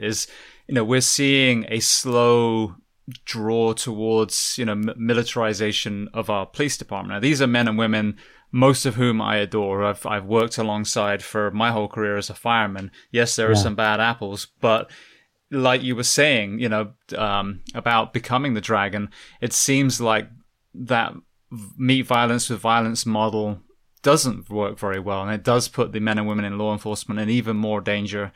So, and I know we have, an issue at the moment in the UK with the knife crime. So, as a society, as a culture, what do you think we can do better to start reversing that and reducing the amount of violence that we're seeing on the streets outside of our own actions? Well, nothing. That's the problem. People keep thinking about society, about culture. The only thing we can do is change ourselves. That is the big job. So when we start thinking about, you listen to people on the television talking about changing the culture, changing the schools, changing, society. But, you're looking at people, that probably don't change their socks once a day. You're looking at people that don't have any control of their own physical body. You're looking at a lot of the people that when you're looking at them, and this isn't a judgment, this is an observation. A lot of the politicians, their lives. They're not people that are living congruent lives. So we can't do nothing for society other than reclaim ourselves. But when we reclaim ourselves, we start to reclaim that aspect of society. We've got to become a light, and we become a light by burning up everything in us that's negative. So we can't go at society as a whole. It's too big, it's got too many branches, and it's a huge distraction. What we can do is we can come back to ourselves and go, okay, being brutally honest, where in my life can I balance myself? If I take my clothes off and look in the mirror, is the economy of my body in the right place? When I sit on my own in the dark, do I know who I am, or do my thoughts still stray into places that I wouldn't want to see in the newspaper tomorrow, or that I wouldn't want to talk to my wife about, or tell my husband about? So this is about reclaiming yourself. Like I said, we've got people that are marching for peace, but they still can't wipe their own nose. Again, I'm not trying to be judgmental. I'm trying to come from a place of what I looked at myself, and I kept looking at the world, and I kept saying to Sham, there's so much. There's so many things to shake a stick at. And every time I go towards this area, it's like whack-a-mole. If I push something down over there, it pops up again here. If I push something down here, it pops up again there. Society is a distraction. We've got to get the violence out of our own life. That's what we've got to do. We've got to get the violence out of our own mind. And that's a bigger job than we think. People can't even control the food they put in their mouth, but they want to control society and culture. It isn't going to happen. It's just going to be bad after bad. What we can do is we can change ourselves, bring ourselves back to, we can bring ourselves back to homeostasis. We can create a light by burning up everything in us that is negative. And then we are a living example. And then we can talk to kids, and we're not saying to them, the country's a beast, but the minister that's telling them the country is a beast himself. Or you haven't got someone saying, look, you've got to stop using knife crime. We've got to stop using knives, but they're sending soldiers out to kill foreign people in foreign lands. There is so much hypocrisy everywhere. So when you start looking at it, you're thinking it's a waste of time trying to go for that. What we need to do is we need to make sure that we are congruent and that we are at least aiming to be saints in our own life, even if that's not attainable. And that's much bigger than what we think. Like I said, we can't worry about the economy, about the ecology, while we're still spoiling our own body with too much food, too much alcohol, too much violence on the television, too much pornography on the television. We are taking in food in the guise of information from every angle, through the television, through the newspapers, through the daily news, through our own opinions because of that. And we're trying to stop violence in the world.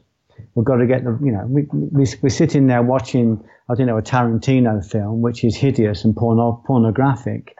And we're taking that in and we're cheering because the baddies just got it. And then we sit down and go, how can we change the world? How can we get rid of the violence in the world? But we've just had breakfast, dinner and tea by watching Tarantino, or by filling our body with all of that violence. There is so much subtle violence going on around us. And eventually you won't be able to ingest any of that because it will be an offense to the soul. So we have to recapture and clean up our own animal soul. We have to make sure everything that's negative within us has been burned up and create something new for it. Then we will automatically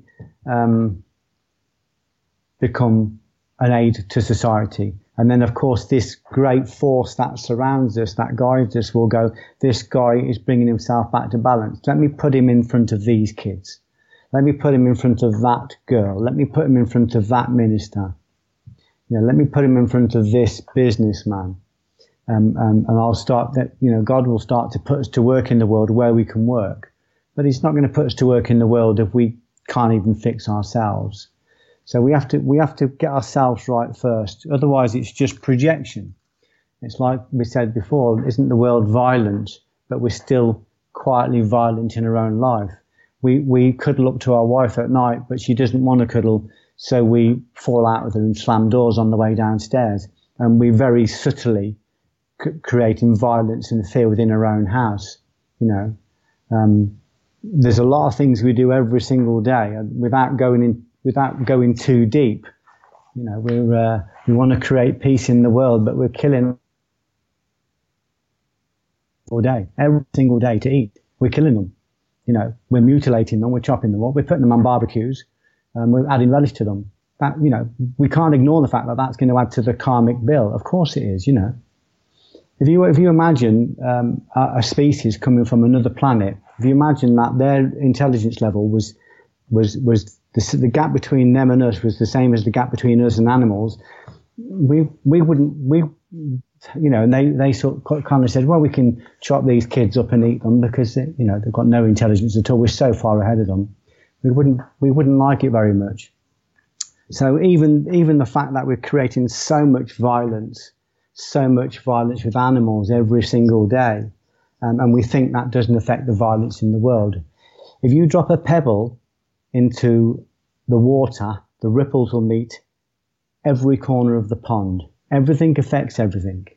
So everybody is responsible for everybody else's karma. We don't think we're responsible for something that happens, in a disparate part of the world, but we contribute to it. We contribute to it with every act of violence that we take part in. We don't like to, we wouldn't look at killing animals as violent, but of course it is. It's still a creature. It's a creature with a soul.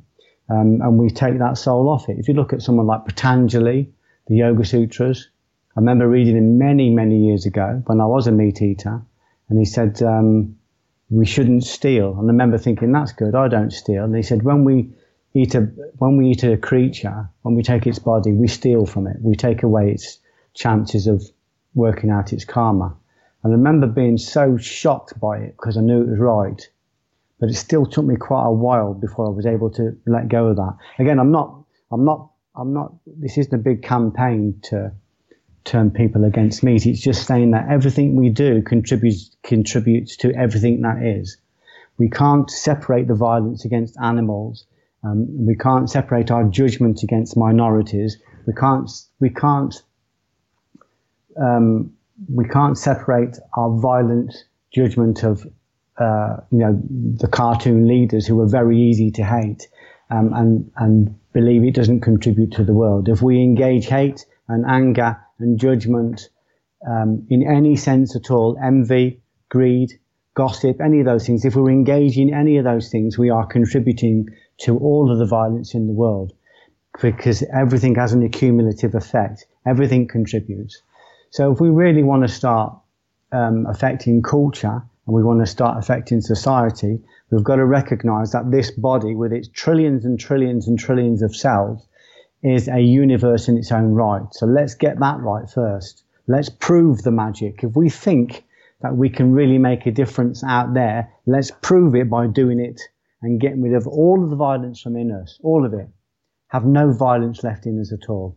When we can do that, then we can say that we're contributing to culture, we're contributing to society, and we are helping people that we will never see. We will never see them. While we're doing all those things, and wondering why the world is so violent, we're just in a place of perpetual ignorance. This is about rigor. This is about, instead of going out and joining the march, it's about going in and saying, well, I'm going to march against myself because I'm still a hypocrite. I am a fucking hypocrite. I'm going to march against me. I'm going to take the baton and put my own name on it, and I'm going to walk out with my placard and I'm going to march against myself. I spoke to a kid the other day, and he was very angry about some people that are in his life, and he said, I can't let them beat me because they're kicking sand in my face. And if they think I'm going to roll over, and they're pure evil. And when I listened to him, after a few minutes, I realized, of course, he wasn't really talking about them. This kid was 4 stone overweight, and he was full of hate and anger, and his own ego was kicking sand in his face. His own ego was making him roll over every single day. When he was trying to get up in the morning for to go training or to get his palate right, the sand was being kicked in his own face. He was rolling over. then rather than look at that and take control of what was in him, he was projecting it onto other people. And this isn't a dash at him. This is most people every single day. People are asleep. So, yeah, I want to change the world, but I'm not going to change it unless I change myself. Be the change we need to be. And that is a big job right there, James. No, but I'm so glad I asked that. That was such an incredible, response. And I agree 100%. It's absolutely within. And it kind of reminds me of, I'll get some comments being a British man living in America now, like, oh, do you ever want to go back to the UK after seeing, what's going on in America? I'm like, no, because that's not America. What you're seeing on your TV screens is not America. When I hear people say, I miss 9/12, meaning the day after 9/11, when New Yorkers were banding together after the London bombings, these are all after tragic events. Yeah. After the Grenfell fire, the community around there who actually were abandoned by the government. I just released an episode today with a fireman that was on that scene. And but that's humanity. That's the compassion. And then even, the actual landscape, the Florida beaches, the Adirondack Mountains. I mean, we live in this beautiful country. The same in the UK. The rolling hills of Wiltshire and Avon are stunning. And that's our nation. And then the next thing is the people and the compassion, the love and the gratitude. And so if you are seeing this hate and its protests and it's, this virus is going to murder everyone, again, if you're not looking within first, then of course there's going to be turmoil. And, and again, I'm not standing from some ivory tower saying I've addressed everything. And the whole point of this podcast is me also finding my way through all the things that I'm going through. And I've spent 4 years learning from 350 amazing people now. So, but yeah, I mean, and then to me, then the next step, if you feel like you've got a handle on your own issues and you're addressing them, is to walk outside your front door, not White House, not, Whitehall, but your front door, and go into your community and like, all right, how can I make this community better? And if everyone does that, you are going to change the world. Of course. Yeah. And you will, if you are balancing yourself, you will be called, you will be directed towards where you personally need to go. It won't be like you'll have to look for it. You'll be directed to where you need to go, and you'll do what you need to do, and that will be part of you, part of your own burnt offering, part of your continuing perfection of the self, continuing revelation of the self. So it's like I said, it's all about really doing the deep rigor, the self-study, and the information's out there. And finding the proof for yourself. It's no good taking anybody's word for it. All people like me and you can do is offer them our inspiration. And inspiration means that we connect them to spirit. We connect them to some kind of truth. Something will resonate, and then it should encourage their search. And the moment they start to search, they will start to find teachers that will help them. And all we need to do, if we need to find, sometimes it's difficult to discern what's right and wrong. If it doesn't come from kindness, it's not right. If it doesn't come from love, it's not right. If it comes from aggression and judgment, if it comes from any of those negative places, it's just a parasite being fed off negative energy. As you know, the world is mostly feeding at the moment off negative energy. We need to make the difference by not feeding off that, not looking at the subjective news. Like you say, not looking at the news of America every day and thinking that's America. It isn't.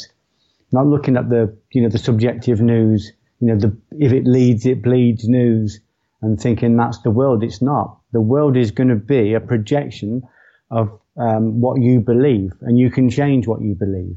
We don't have to believe what we've read in the newspaper. We don't have to believe what we hear on the television. It's nearly all. You're going to get like 15 murder stories, 15 disasters before breakfast. But that's food. That goes in through the senses and it becomes flesh. It becomes your model of reality. It's not my model of reality because I don't watch it. I don't need to watch it. I'm interested in the teacher that's in me. My soul teaches me. And then that my soul will lead me towards the kind of information that can enable me to change my world. And my world cannot be changed without affecting the whole world.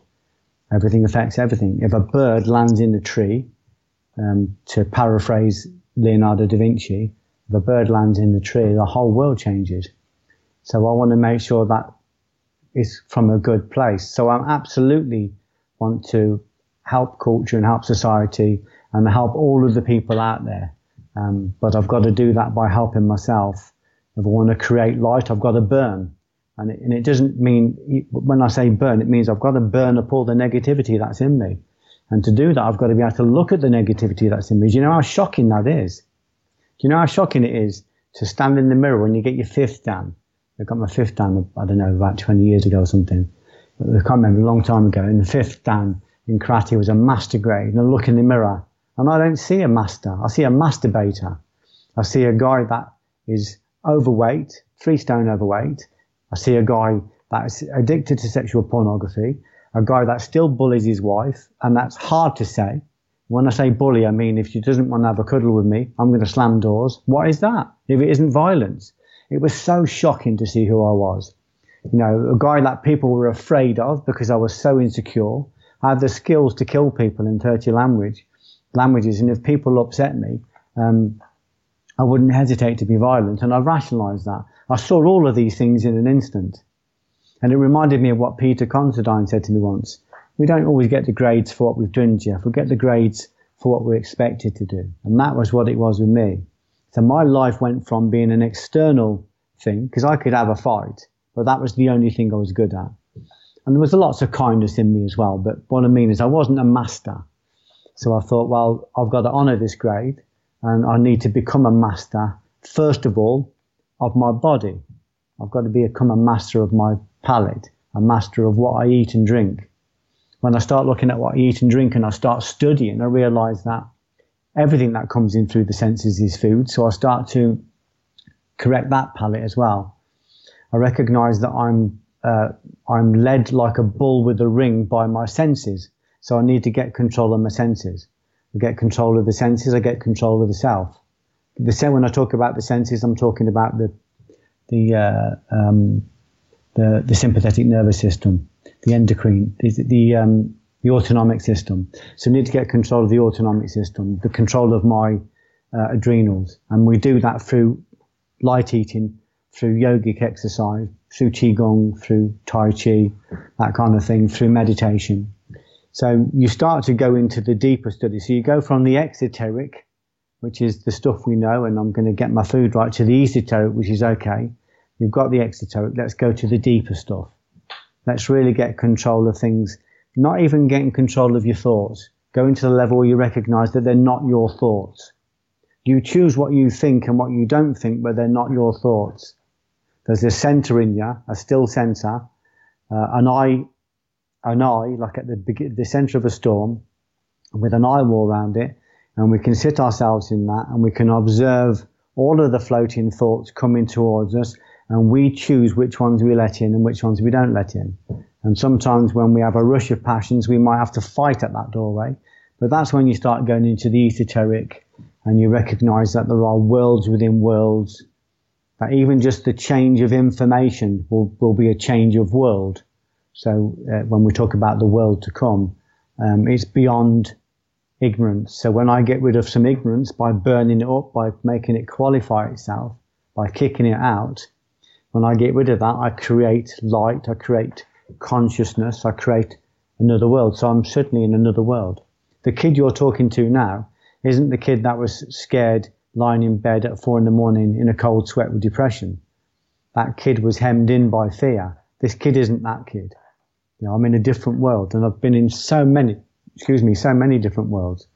So I would really encourage people to go to the very edge of their knowledge externally, and then start going inwards, and start looking at what's really going on. And it's not about a conspiratorial world. If there's a conspiracy, it's only something that we've taken as a belief and created as a conspiracy. We're creating it all ourselves every single day. So if you don't want to see a violent world out there, bring peace to yourself. And then exactly like you said, James, then you will be led towards the people that most need to hear you. It might not be where you think you need to go, but it might not be where you think you want to go, but it'll be where you need to go. And then you start working with serendipity, with synchronicity, and with, I don't want to go too far and too deep, but then we start working with incorporeal teachers, not just the physical teachers we see, but invisible teachers that will come to us from all, in all sorts of different ways. The learning is infinite, and I would encourage people to do it by looking in, not looking out. Start a course in meditation, and your world will change immediately. Absolutely. Well, I can attest to that. I mean, Headspace is the app that I use as kind of my, gateway to mindful practice, and that on its own, just even quality of sleep, waking up the next day, not having that monkey mind going on. So, but then the visualization element, the manifest your own destiny. Well, if you want to have that happiness in your life, well, turn off that white noise that you get surrounded by 24/7 and start focusing on who you really are and what you really want. Are you even doing what you want to do? The career you've done 25 years, is it making you happy? Yeah. And if you want to go really high, then let go of your own will and give your will over to a higher will. And that will be like light traveling through water. It will calculate, this entity will calculate the billions of possible routes you can take through life, and it will deliver you street by street, road by road, as we said before, city by city, world by world, to the optimum route. So that's where we're no longer thinking about our own ambition and our own career or our own legacy. We start to think from the highest possible place. Then we have freedom under authority. So we are being led by our highest instincts, by our highest potentials. That's another level of thinking. So we go from the animal realm. This is what they call it in Judaism. We've got the vegetable realm, which is the masses, the animal realm, which is the entrepreneurs, the doers, and then you've got the human realm, which is a realm above those, which dips in and out of those realms, but it no longer has its own sovereignty. It no longer works within cause and effect. It just works for a higher voice, for a higher force. And it goes out and it does the work it's instructed to do. This is what I talk about in the Divine CEO book.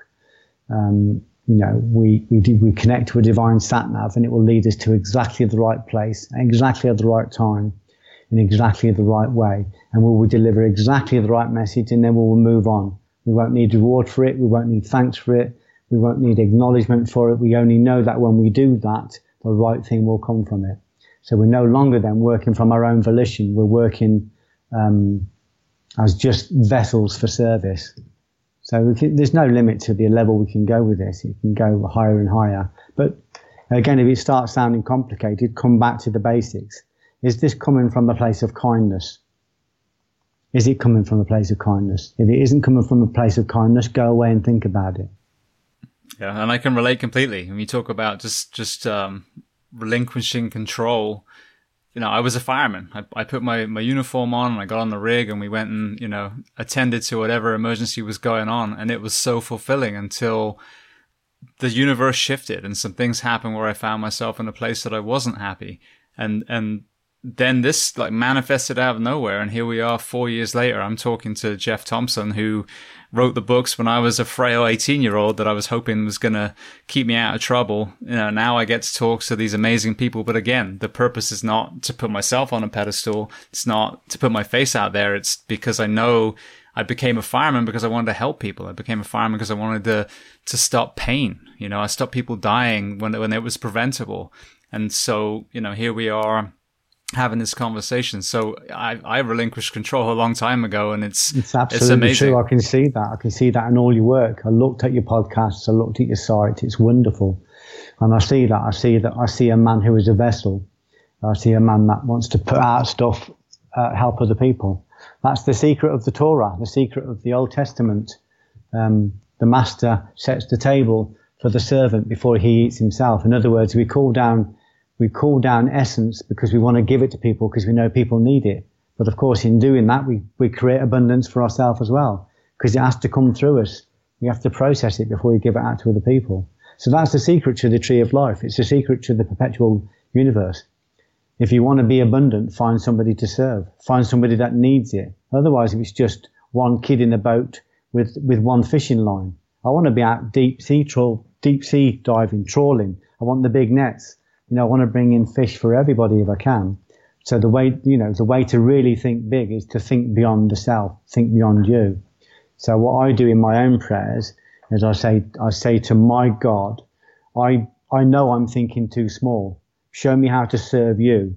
If I can connect to an omniscient, omnipotent, omnipresent force, the all-knowing force, and offer to serve that force, then I will be serving me and everybody in the known universe. It will affect everybody. When we think about serving ourselves, it's small. It's loose change. It's just folly. And it's a place, of course. It's a place we've all been. It's a place I've been, certainly. But I want to think bigger than that. I want to think way beyond me. I'm not interested in a legacy for myself. I'm not interested in any of that. It's all egoic. It's all too small. I want to think about working my best potential.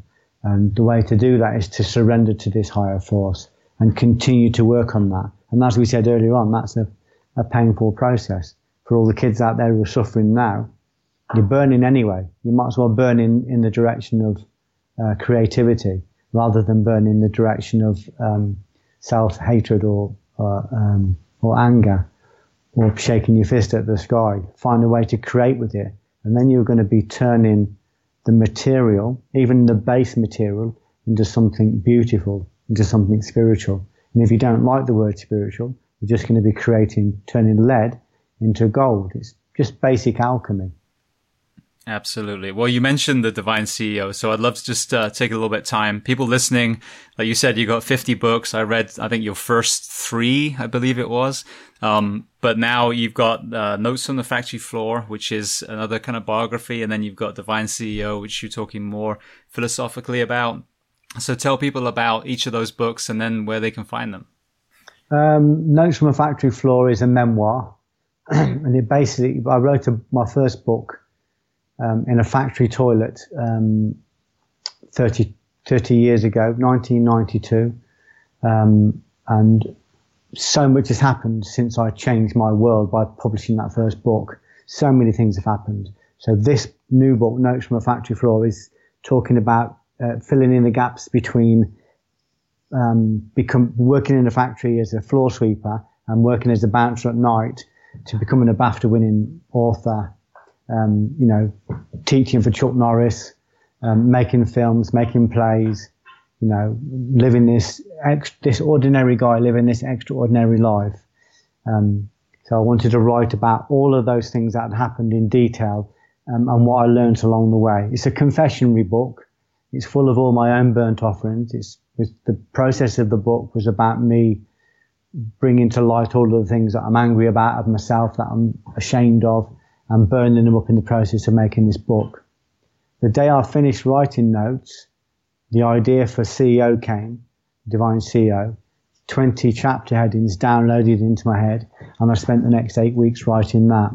And the Divine CEO is about just what we're talking about, really, James, about creating a covenant with your highest potential. So instead of having covenants with negative things in the world, with any kind of negativity, or agreements with any kind of negativity, or these addictions to any kind of negativity, it's about killing those addictions.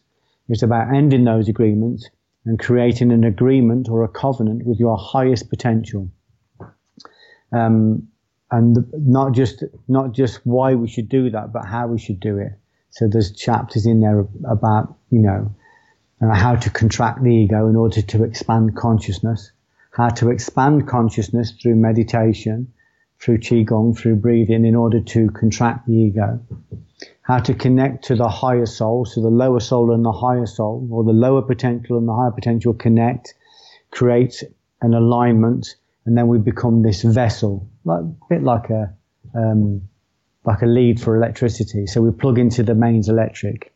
And once we plug into that, it's like we're connected to a divine sat-nav that will direct our life in the optimum way. So we're no longer scrambling around trying to make sense of the world. We're seeing the world from a different perspective, from a wider perspective, and we're being led through it by our highest potential. So it will lead through us. It's like it's looking at the arc of our life from an omniscient place, and it will lead us through and take us to the best potential. So that the Divine CEO is really about that, and it's about the kind of study that you do to get there, about understanding the adverse forces, the pressures that will try to stop you. It's talking about the miracles, the siddhas that happen when you start to connect to divinity, and all the acts at the moments of serendipity and synchronicity that happen when you start to connect to divinity. So it's a very, if Watch My Back was a book about efficacy in martial arts, the Divine CEO is about efficacy in spiritual practice. Brilliant. Now, I know you can get the Divine CEO on Amazon now, or it's out tomorrow, I think, in America. It's out on the 31st, I believe, yeah. Oh, 31st, okay. And then what about Notes from a Factory Floor? Have you got a release date for that? You can pre-order off Amazon, I believe, and it's out on the 10th of September. Brilliant. Fantastic. All right. Well, the first of the closing questions I'd like to ask is, are there any books that other people have written that you love to recommend? It can be pertaining to what we've discussed or something completely different. Man's Search for Meaning by Viktor Frankl is a very powerful book. You could probably read it in a sitting, but he has a section at the back about logotherapy, about how to find logos is purpose, so how to find purpose in your life. Frankl spent a lot of time in Auschwitz, and he developed his techniques in probably one of the worst atrocities in the world. He used to carry the Torah around with him. The Torah is the Old Testament, and it's said to be the blueprint of the universe. But the Torah was taken off him by the guards. And Frankl said a voice spoke to him in his head and said, "We don't want you to read the Torah anymore. We want you to be the Torah. If you can be the Word, if you can be the truth, if you can make it work in this hell, then it will prove to other people that it's possible to make it work everywhere." So Frankl was able to get through, despite all the odds against him, by connecting to purpose. He found purpose. He said, if you've got a why, you'll find the way. So that's a fantastic book. It's very revealing, but it's also very pragmatic, because he goes into logotherapy at the end, and that's something that you can you can research afterwards. I would also recommend Nanga Parbat Solo by Reinhold Messner. It's worth getting the book just for the opening sentence when he talks about being on the mountain. No one had ever climbed Nanga Parbat solo. It was an inhospitable mountain. Even the Sherpas that lived on the mountain said you cannot climb it without oxygen. And Messner was the first one to do it, but it took him 3 times. The second time, his brother died on the mountain. But there's just a part in it, a scene in it, which massively inspired me. He's on the mountain. The wind and the adverse forces are trying to blow him off the edge. He's in his tent. He said, "I'm too frightened to go up. I'm too frightened to go down. I'm too frightened to stay where I am. I'm crying for my wife. I'm not ready to be away from her." He said, "At this moment in time, I'm afraid to live." But he manages to get himself out of the tent. And he starts to walk and walk and walk. And then suddenly he realizes, James, that he's walking back down the mountain. It defeats him again. On the third attempt, he gets up there. But I remember seeing him on television once before I knew who he was. And I could feel his presence. Just from his image, he looked like he was carved out of rock. He had so much charisma. He had so much proximity, is a better word. This is a man that said you can't climb Nanga Parbat without invisible guidance, without assistance. He said you do not defeat the mountain. If you're persistent, the mountain might let you go up. So he did it with the aid of the mountain. He did it with the invisible support.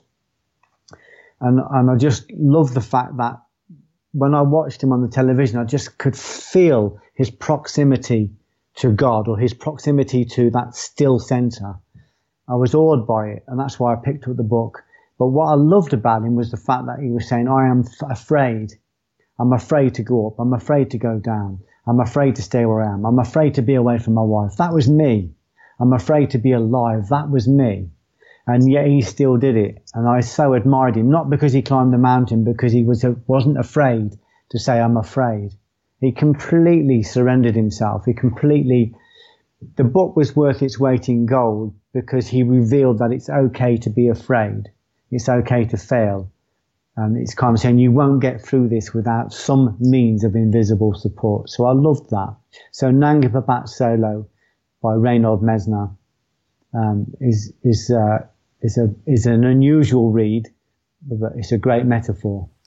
Brilliant. Well, Man's Search for Meaning is sitting on my bookshelf right in front of me. That's been recommended many times, and I couldn't agree with you more. And Messner's book, I'm going to have to buy now because that sounds incredibly powerful as well. And of course, The Power of Now by Eckhart Tolle. I would say it's probably the best book in the world at the moment for this technique. You know, we're talking about reality exists at the level of engagement. The virus in the world at the moment, there's a virus going around the world, isn't it?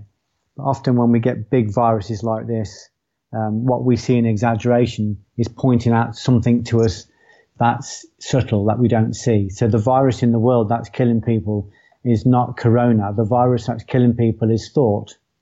People's thinking has gone mad, and it's because they think it's their thinking. They don't see that thinking is a realm on its own. It's a separate entity, and we have the ability to refuse thought, to sit in a silent place. We decide whether we accept thought or not.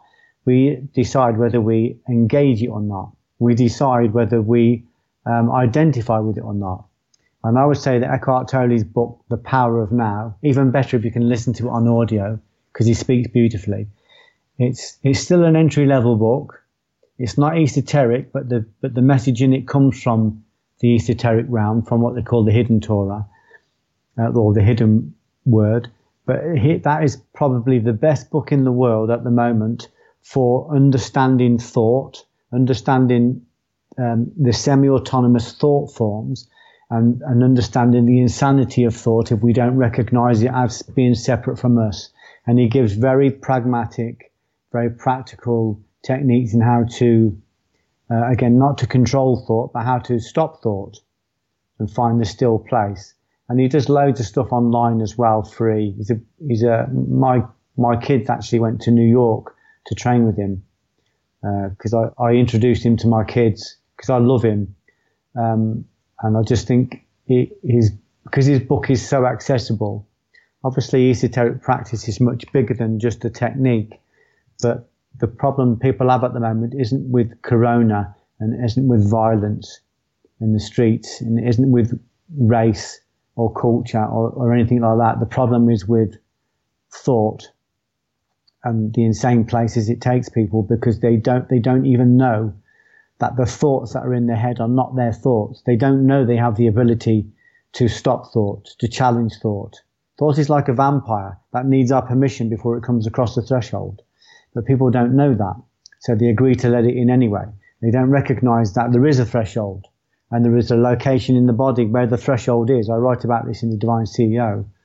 There's a place, there is a doorway to the will or to the heart that we can guard. So thought is this virus that's going on in the world at the moment is an indication of a bigger thought, of a bigger virus, and a virus that nobody is quite recognizing. Eckhart Tolle is probably the first one it's not the first one actually, because there's lots of esoteric guys doing it, but the esoteric very, very rarely breaks into the exoteric. It very rarely breaks into the mainstream, into Waterstones or into Borders or Smiths or whatever the bookshop is say in the States or wherever. So Eckhart Tolle's managed to get a book into the mainstream that is talking about a very esoteric issue, and it's very close to all of us. And he doesn't pull any punches with it.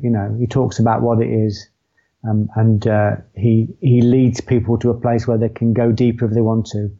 So it's the book I give everybody if they're struggling with their thoughts. And I'd also recommend Warrior. I wrote a book myself. Forgive me for recommending my own book. No, please. Warrior is a book. If you're not quite ready to look at the esoteric yet, and if you're not quite ready to have the God conversation, Warrior is a book it's very pragmatic. It's very empirical. It comes from all of my experiences. And I've known that people who have read it have been in very, very dark places and it's pulled them out of it because it's ignited a bit of purpose in them. Purpose is really important. In the Old Testament, God was called Logos. The Logos was one of the names for God. It's an attribute of God. So purpose is vital. If we've got that purpose in our life, like you've got purpose in your life and you're transforming other lives because of it. So if we can help people to find purpose, and books are always a great way in, because of course, you read a book, leads you on to another book. You read a book, leads you on to a course. My kids were able to read a tiny little book by Eckhart Tolle. You could read it in one sitting, and suddenly they were able to manifest Eckhart Tolle and be in a room with him in New York. That's the power of this amazing world we're in. You can bring these mystics into your own reality, and they can talk to you, and you can see that it's possible. And that's obviously what you're doing as well. You're bringing mystics into people's front rooms. You're saying it's possible. Look at the universe. Look at how it's helping you. Today, Jim or John or Peter or Mary or Susan, today you were talking about the fact that you're struggling, you need help. And today you've got this podcast that's come to you from out of the ether. It's come from nowhere. It's come to serve you. It's come to help you. So it's an amazing world we live in, and all of those things are accessible. I'm talking to you in America from Coventry, and it's like you're in my front room. The technology is made available so that we can do that. It's a siddha, it's a miracle. Yeah, absolutely. Absolutely. And with Eckhart Tolle, I listened to his book. I have The Power of Now. One of my other guests, George Ryan, sent me a paper copy, so I'm going to read it again. But it's the missing link. Believe me, it's the missing link. It's amazing. But I listened to it on audiobook years ago now. I was actually very, very into Wayne Dyer when he was alive and loved his work. Yeah. And he really prepared me for what was going to be a divorce that kind of hit me out of left field, as they say. But Eckhart's amazing, but I just warn people, don't listen to him if you're drowsy and driving, because he will put you to sleep, because he's so soothing. Voice, isn't he? Yeah. But you're absolutely right. And I think that's the thing. There's so many, that's what I talk about with this. People ask me, and you afraid you're going to run out of guests? I'm like, no, it's the opposite. Like, I'm seriously contemplating putting a third episode out a week, because there are so many people. It's incredible. And each one has got a piece of the jigsaw, and, the people that will scan through your different guests, and one of them will alight for them. They'll go, this is the guy I need to speak to. And they will make suggestions that will lead on to other things, our ability to grow when we want to grow, our ability to learn when we want to learn is infinite. This is a living classroom. We're here to learn. We're here to refine. Absolutely. And if we have humility, we can learn from people that have already made the mistakes, or already been in that dark place, whether it's someone in this generation or someone from 2,000 years ago. Absolutely, yeah. These teachers are climbing out of history. They're alive in the books. Their spirit is their spirit is left in the ink. And when we open the page and read the words, they come to life. They come into our front room. We draw them out of time and space. They're eternal. Exactly. All right. Well, then that was the book area. What about films? Any films or documentaries that you're passionate about? Obviously, you've made several yourself, but are there any that you recommend to people as well?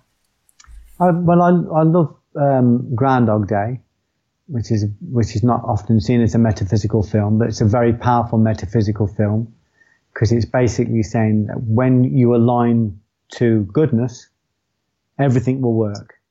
Everything will be perfect. The character in Groundhog Day, it's a very obnoxious, unkind character. And he says all the right things to people, but it breaks everything because he's not congruent. Later on, when he finds his congruence and his balance, he says exactly the same words, but his intent is right and it's transformative. It's so inspiring. And of course, Field of Dreams is a beautiful metaphysical film. That this idea that if we build it, it will come. This sense that it will come if we build it. There's a great series on Netflix as well that I do encourage people to look at. They only did one series. Well, there's two. There's one called The Messiah, which I found really inspiring. And there's one on at the moment called The AO, which is also very daring, very metaphysical, very multi-dimensional, but, thought-provoking. They're very thought-provoking. Excellent. Well, thank you for all those. I mean, the two films are definitely some that I love, and I've heard of The Messiah. I think I've seen that when I scrolled over, and I haven't heard of the AO, so I'm going to have to look at that because I genuinely do. Very good. I do. Very interesting. Brilliant. Yeah, I do actually go and watch most of them when they're recommended. I'm on the Michael Jordan documentary at the moment. Yeah, very different type of documentary for me. I've seen some of that. It's really powerful. Yeah. Very inspiring. Yeah, very, very inspiring. Yeah. Exactly. All right, brilliant. Well, then next question. Is there a person that you'd recommend to come on this podcast as a guest to speak to the first responders, military and medical personnel of the world? I can't think of anybody offhand immediately. Well, unless you got Chuck Norris's phone number, because that'd be an incredible guest. He's nice guy. I really liked it. It's very surreal sitting with Chuck Norris, having tea with him. You see, that's the thing with the stuff I was teaching. I was teaching truth. I was teaching certainty, and it travelled across the world, and it landed on his desk, and he invited me over twice to teach. There's a seminar in Las Vegas every year, and I went over and taught for him twice, and I sat with him having tea, and he told me about how Bruce Lee used to call him up and say, "Do you want to come and spar, Chuck?" And it was, I just loved the idea that I was sat next to, Chuck Norris talking about when he used to spar with Bruce Lee. And he said something really interesting to me. He said, "You could do this. Anybody could do this." He said, "This is available for everybody." He said, when I was at school, he said, I was just a stumbling kid with a stutter. He said, I did a bit of martial arts because I needed to build my confidence. And he ended up as multiple times world champion. But he was aware of his own ordinariness. He was almost embarrassed by it, which I am as well. Because you do extraordinary things and people think you're extraordinary, but you're not. You're ordinary. You are extraordinary, but only in the sense that we all are. And he was kind of saying, this is possible for everybody. So that was really good for me because I did exactly the same. I had a lot of fear going over there because I didn't feel good enough. And then when I got there, I realized these were just kids in a room that wanted to learn truth. And I absolutely had truth. I had certainty. And that certainty, it travels, it goes around the world. People will cross the world to shake the hand of certainty. It's a siddha, it's an attribute. And it's something that you can't give to somebody, but you can show them how to earn it. It needs to be earned. Brilliant. So if you could get Chuck Norris on, that would be amazing. That would. Be really good. Well, another one that I'm trying to get, and I've got a mutual friend, but but this whole environment that we're in at the moment, I think has changed things a bit. But Danny Inosanto, I went and did a seminar with him. He's just so incredibly vibrant, still so passionate about the Philippines, and my wife's half Filipino herself. But again, he's older now, obviously in high demand. But again, I believe that one day we'll sit across from each other and do an interview too, because his story is so powerful, needs to be told. I think you'll get him. He's very accessible. Brilliant. A guy called Rick Young would be really interesting for you to talk to as well. Rick Young is the Scottish martial artist. He's a phenomenal martial artist, but he's Danny Inosanto's top student. Oh, brilliant. So maybe if you access Rick and do an interview with Rick, and if he asks you where the recommendation come from. I'm not in contact with him at the moment. I haven't been in contact with him for a while, but he was an international level boxer, international level judoka, world champion Brazilian jiu-jitsu, one of the leading lights of JKD in the world. When I first met him, he was a postman. The most dangerous postman I ever met. He's a wonderful martial artist, full of integrity, full of congruence. I think he would be a really good interview for you. And once you've interviewed him, ask him to introduce you to Dan, to say you'd love to speak with Dan. I did some teaching. I never taught Dan Inosanto, but Rick had a seminar with Dan on, and they invited me and Peter Considine to come and teach for them as well. I found him very inspiring as well, the same as you. But yeah, someone like Rick Young would be great for you to talk to. Excellent. He's not very well known outside of the martial arts, but he's a strong voice. Yeah, well, that's the thing. It doesn't matter about fame or platform. It's the people, and it sounds like. And Jeet Kune Do, that's what I did. I had the Wing Chun dummy. I had no idea how to use it, but I had the books. I was a complete Bruce nut when I was young, and but sadly there was just no one teaching Jeet Kune Do around Bath. Well, have a look at Rick, and Rick is connected to the whole network of JKD folk as well. But he's probably one of the most impressive martial artists I've ever met. He really is, and he's uncannily kind and gentle. He's so gentle, but I took private lessons off him when I started to do grappling. He used to come and stop at my house, and he did some private lessons for me, and he's just a really powerful martial artist.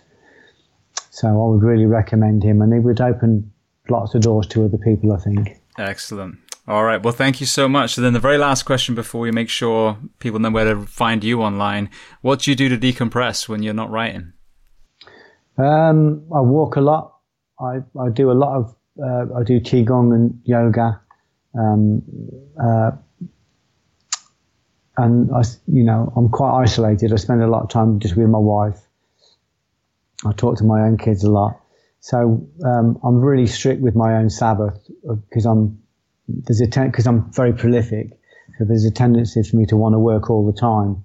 But I need to take time out. So I do a lot of that with walking. So walking and running are probably the main two things I do. I love reading, but all of my reading is study. So I can't say that's relaxing because when I'm reading, I'm studying. So I'd probably, if I was to isolate it, I'd probably say walking. I really like long walks. Brilliant. All right. So then for everyone listening, how do they find you online? How can they reach out to you? The best place to find me is on Instagram. It's Jeff_Thompson _official. I think you've got the address, James, because I think that's how we connected, isn't it? Yes, yeah, and I'll put it on the webpage for this episode. That's the only place people can get hold of me. That's the only presence I've on the internet. So because of the nature of my life now, and because of what I'm studying and what I'm doing, I'm not really in the public eye. I'm back in the world a little bit because I promised the publishers I would promote these books, and I want to put the stuff out there as well because I'm keen to share. I'm keen to learn. So I'm not really available many places. So that's probably the best place to go. Well, it's probably the only place to go. Brilliant. Well, Jeff, I just want to say thank you so much. The courage and transparency that you bring to your story is incredible, and it's what needs to be heard, and to have a man who, when I first was introduced to you, was this, flat nose, shaved head bouncer that was teaching me defense and, ask a question before you punch him in the jaw and all this kind of stuff. Yeah. And, to have had this emotional journey that you've been through, spiritual journey, and to take over 2 hours telling that story, I think is incredible. So all I can say is thank you so much for trusting me and coming on the podcast. Oh, thanks, James. That's very kind of you to say. No, as soon as I looked at your stuff, I just thought, oh, this guy's amazing. I loved it. I love the way you interview. There's a great presence about you. So, I listened to some of your interviews, and it's just great. The stuff you're putting out there is, it's going to act as an intercessor for people that really need it. So it was my privilege. It really was.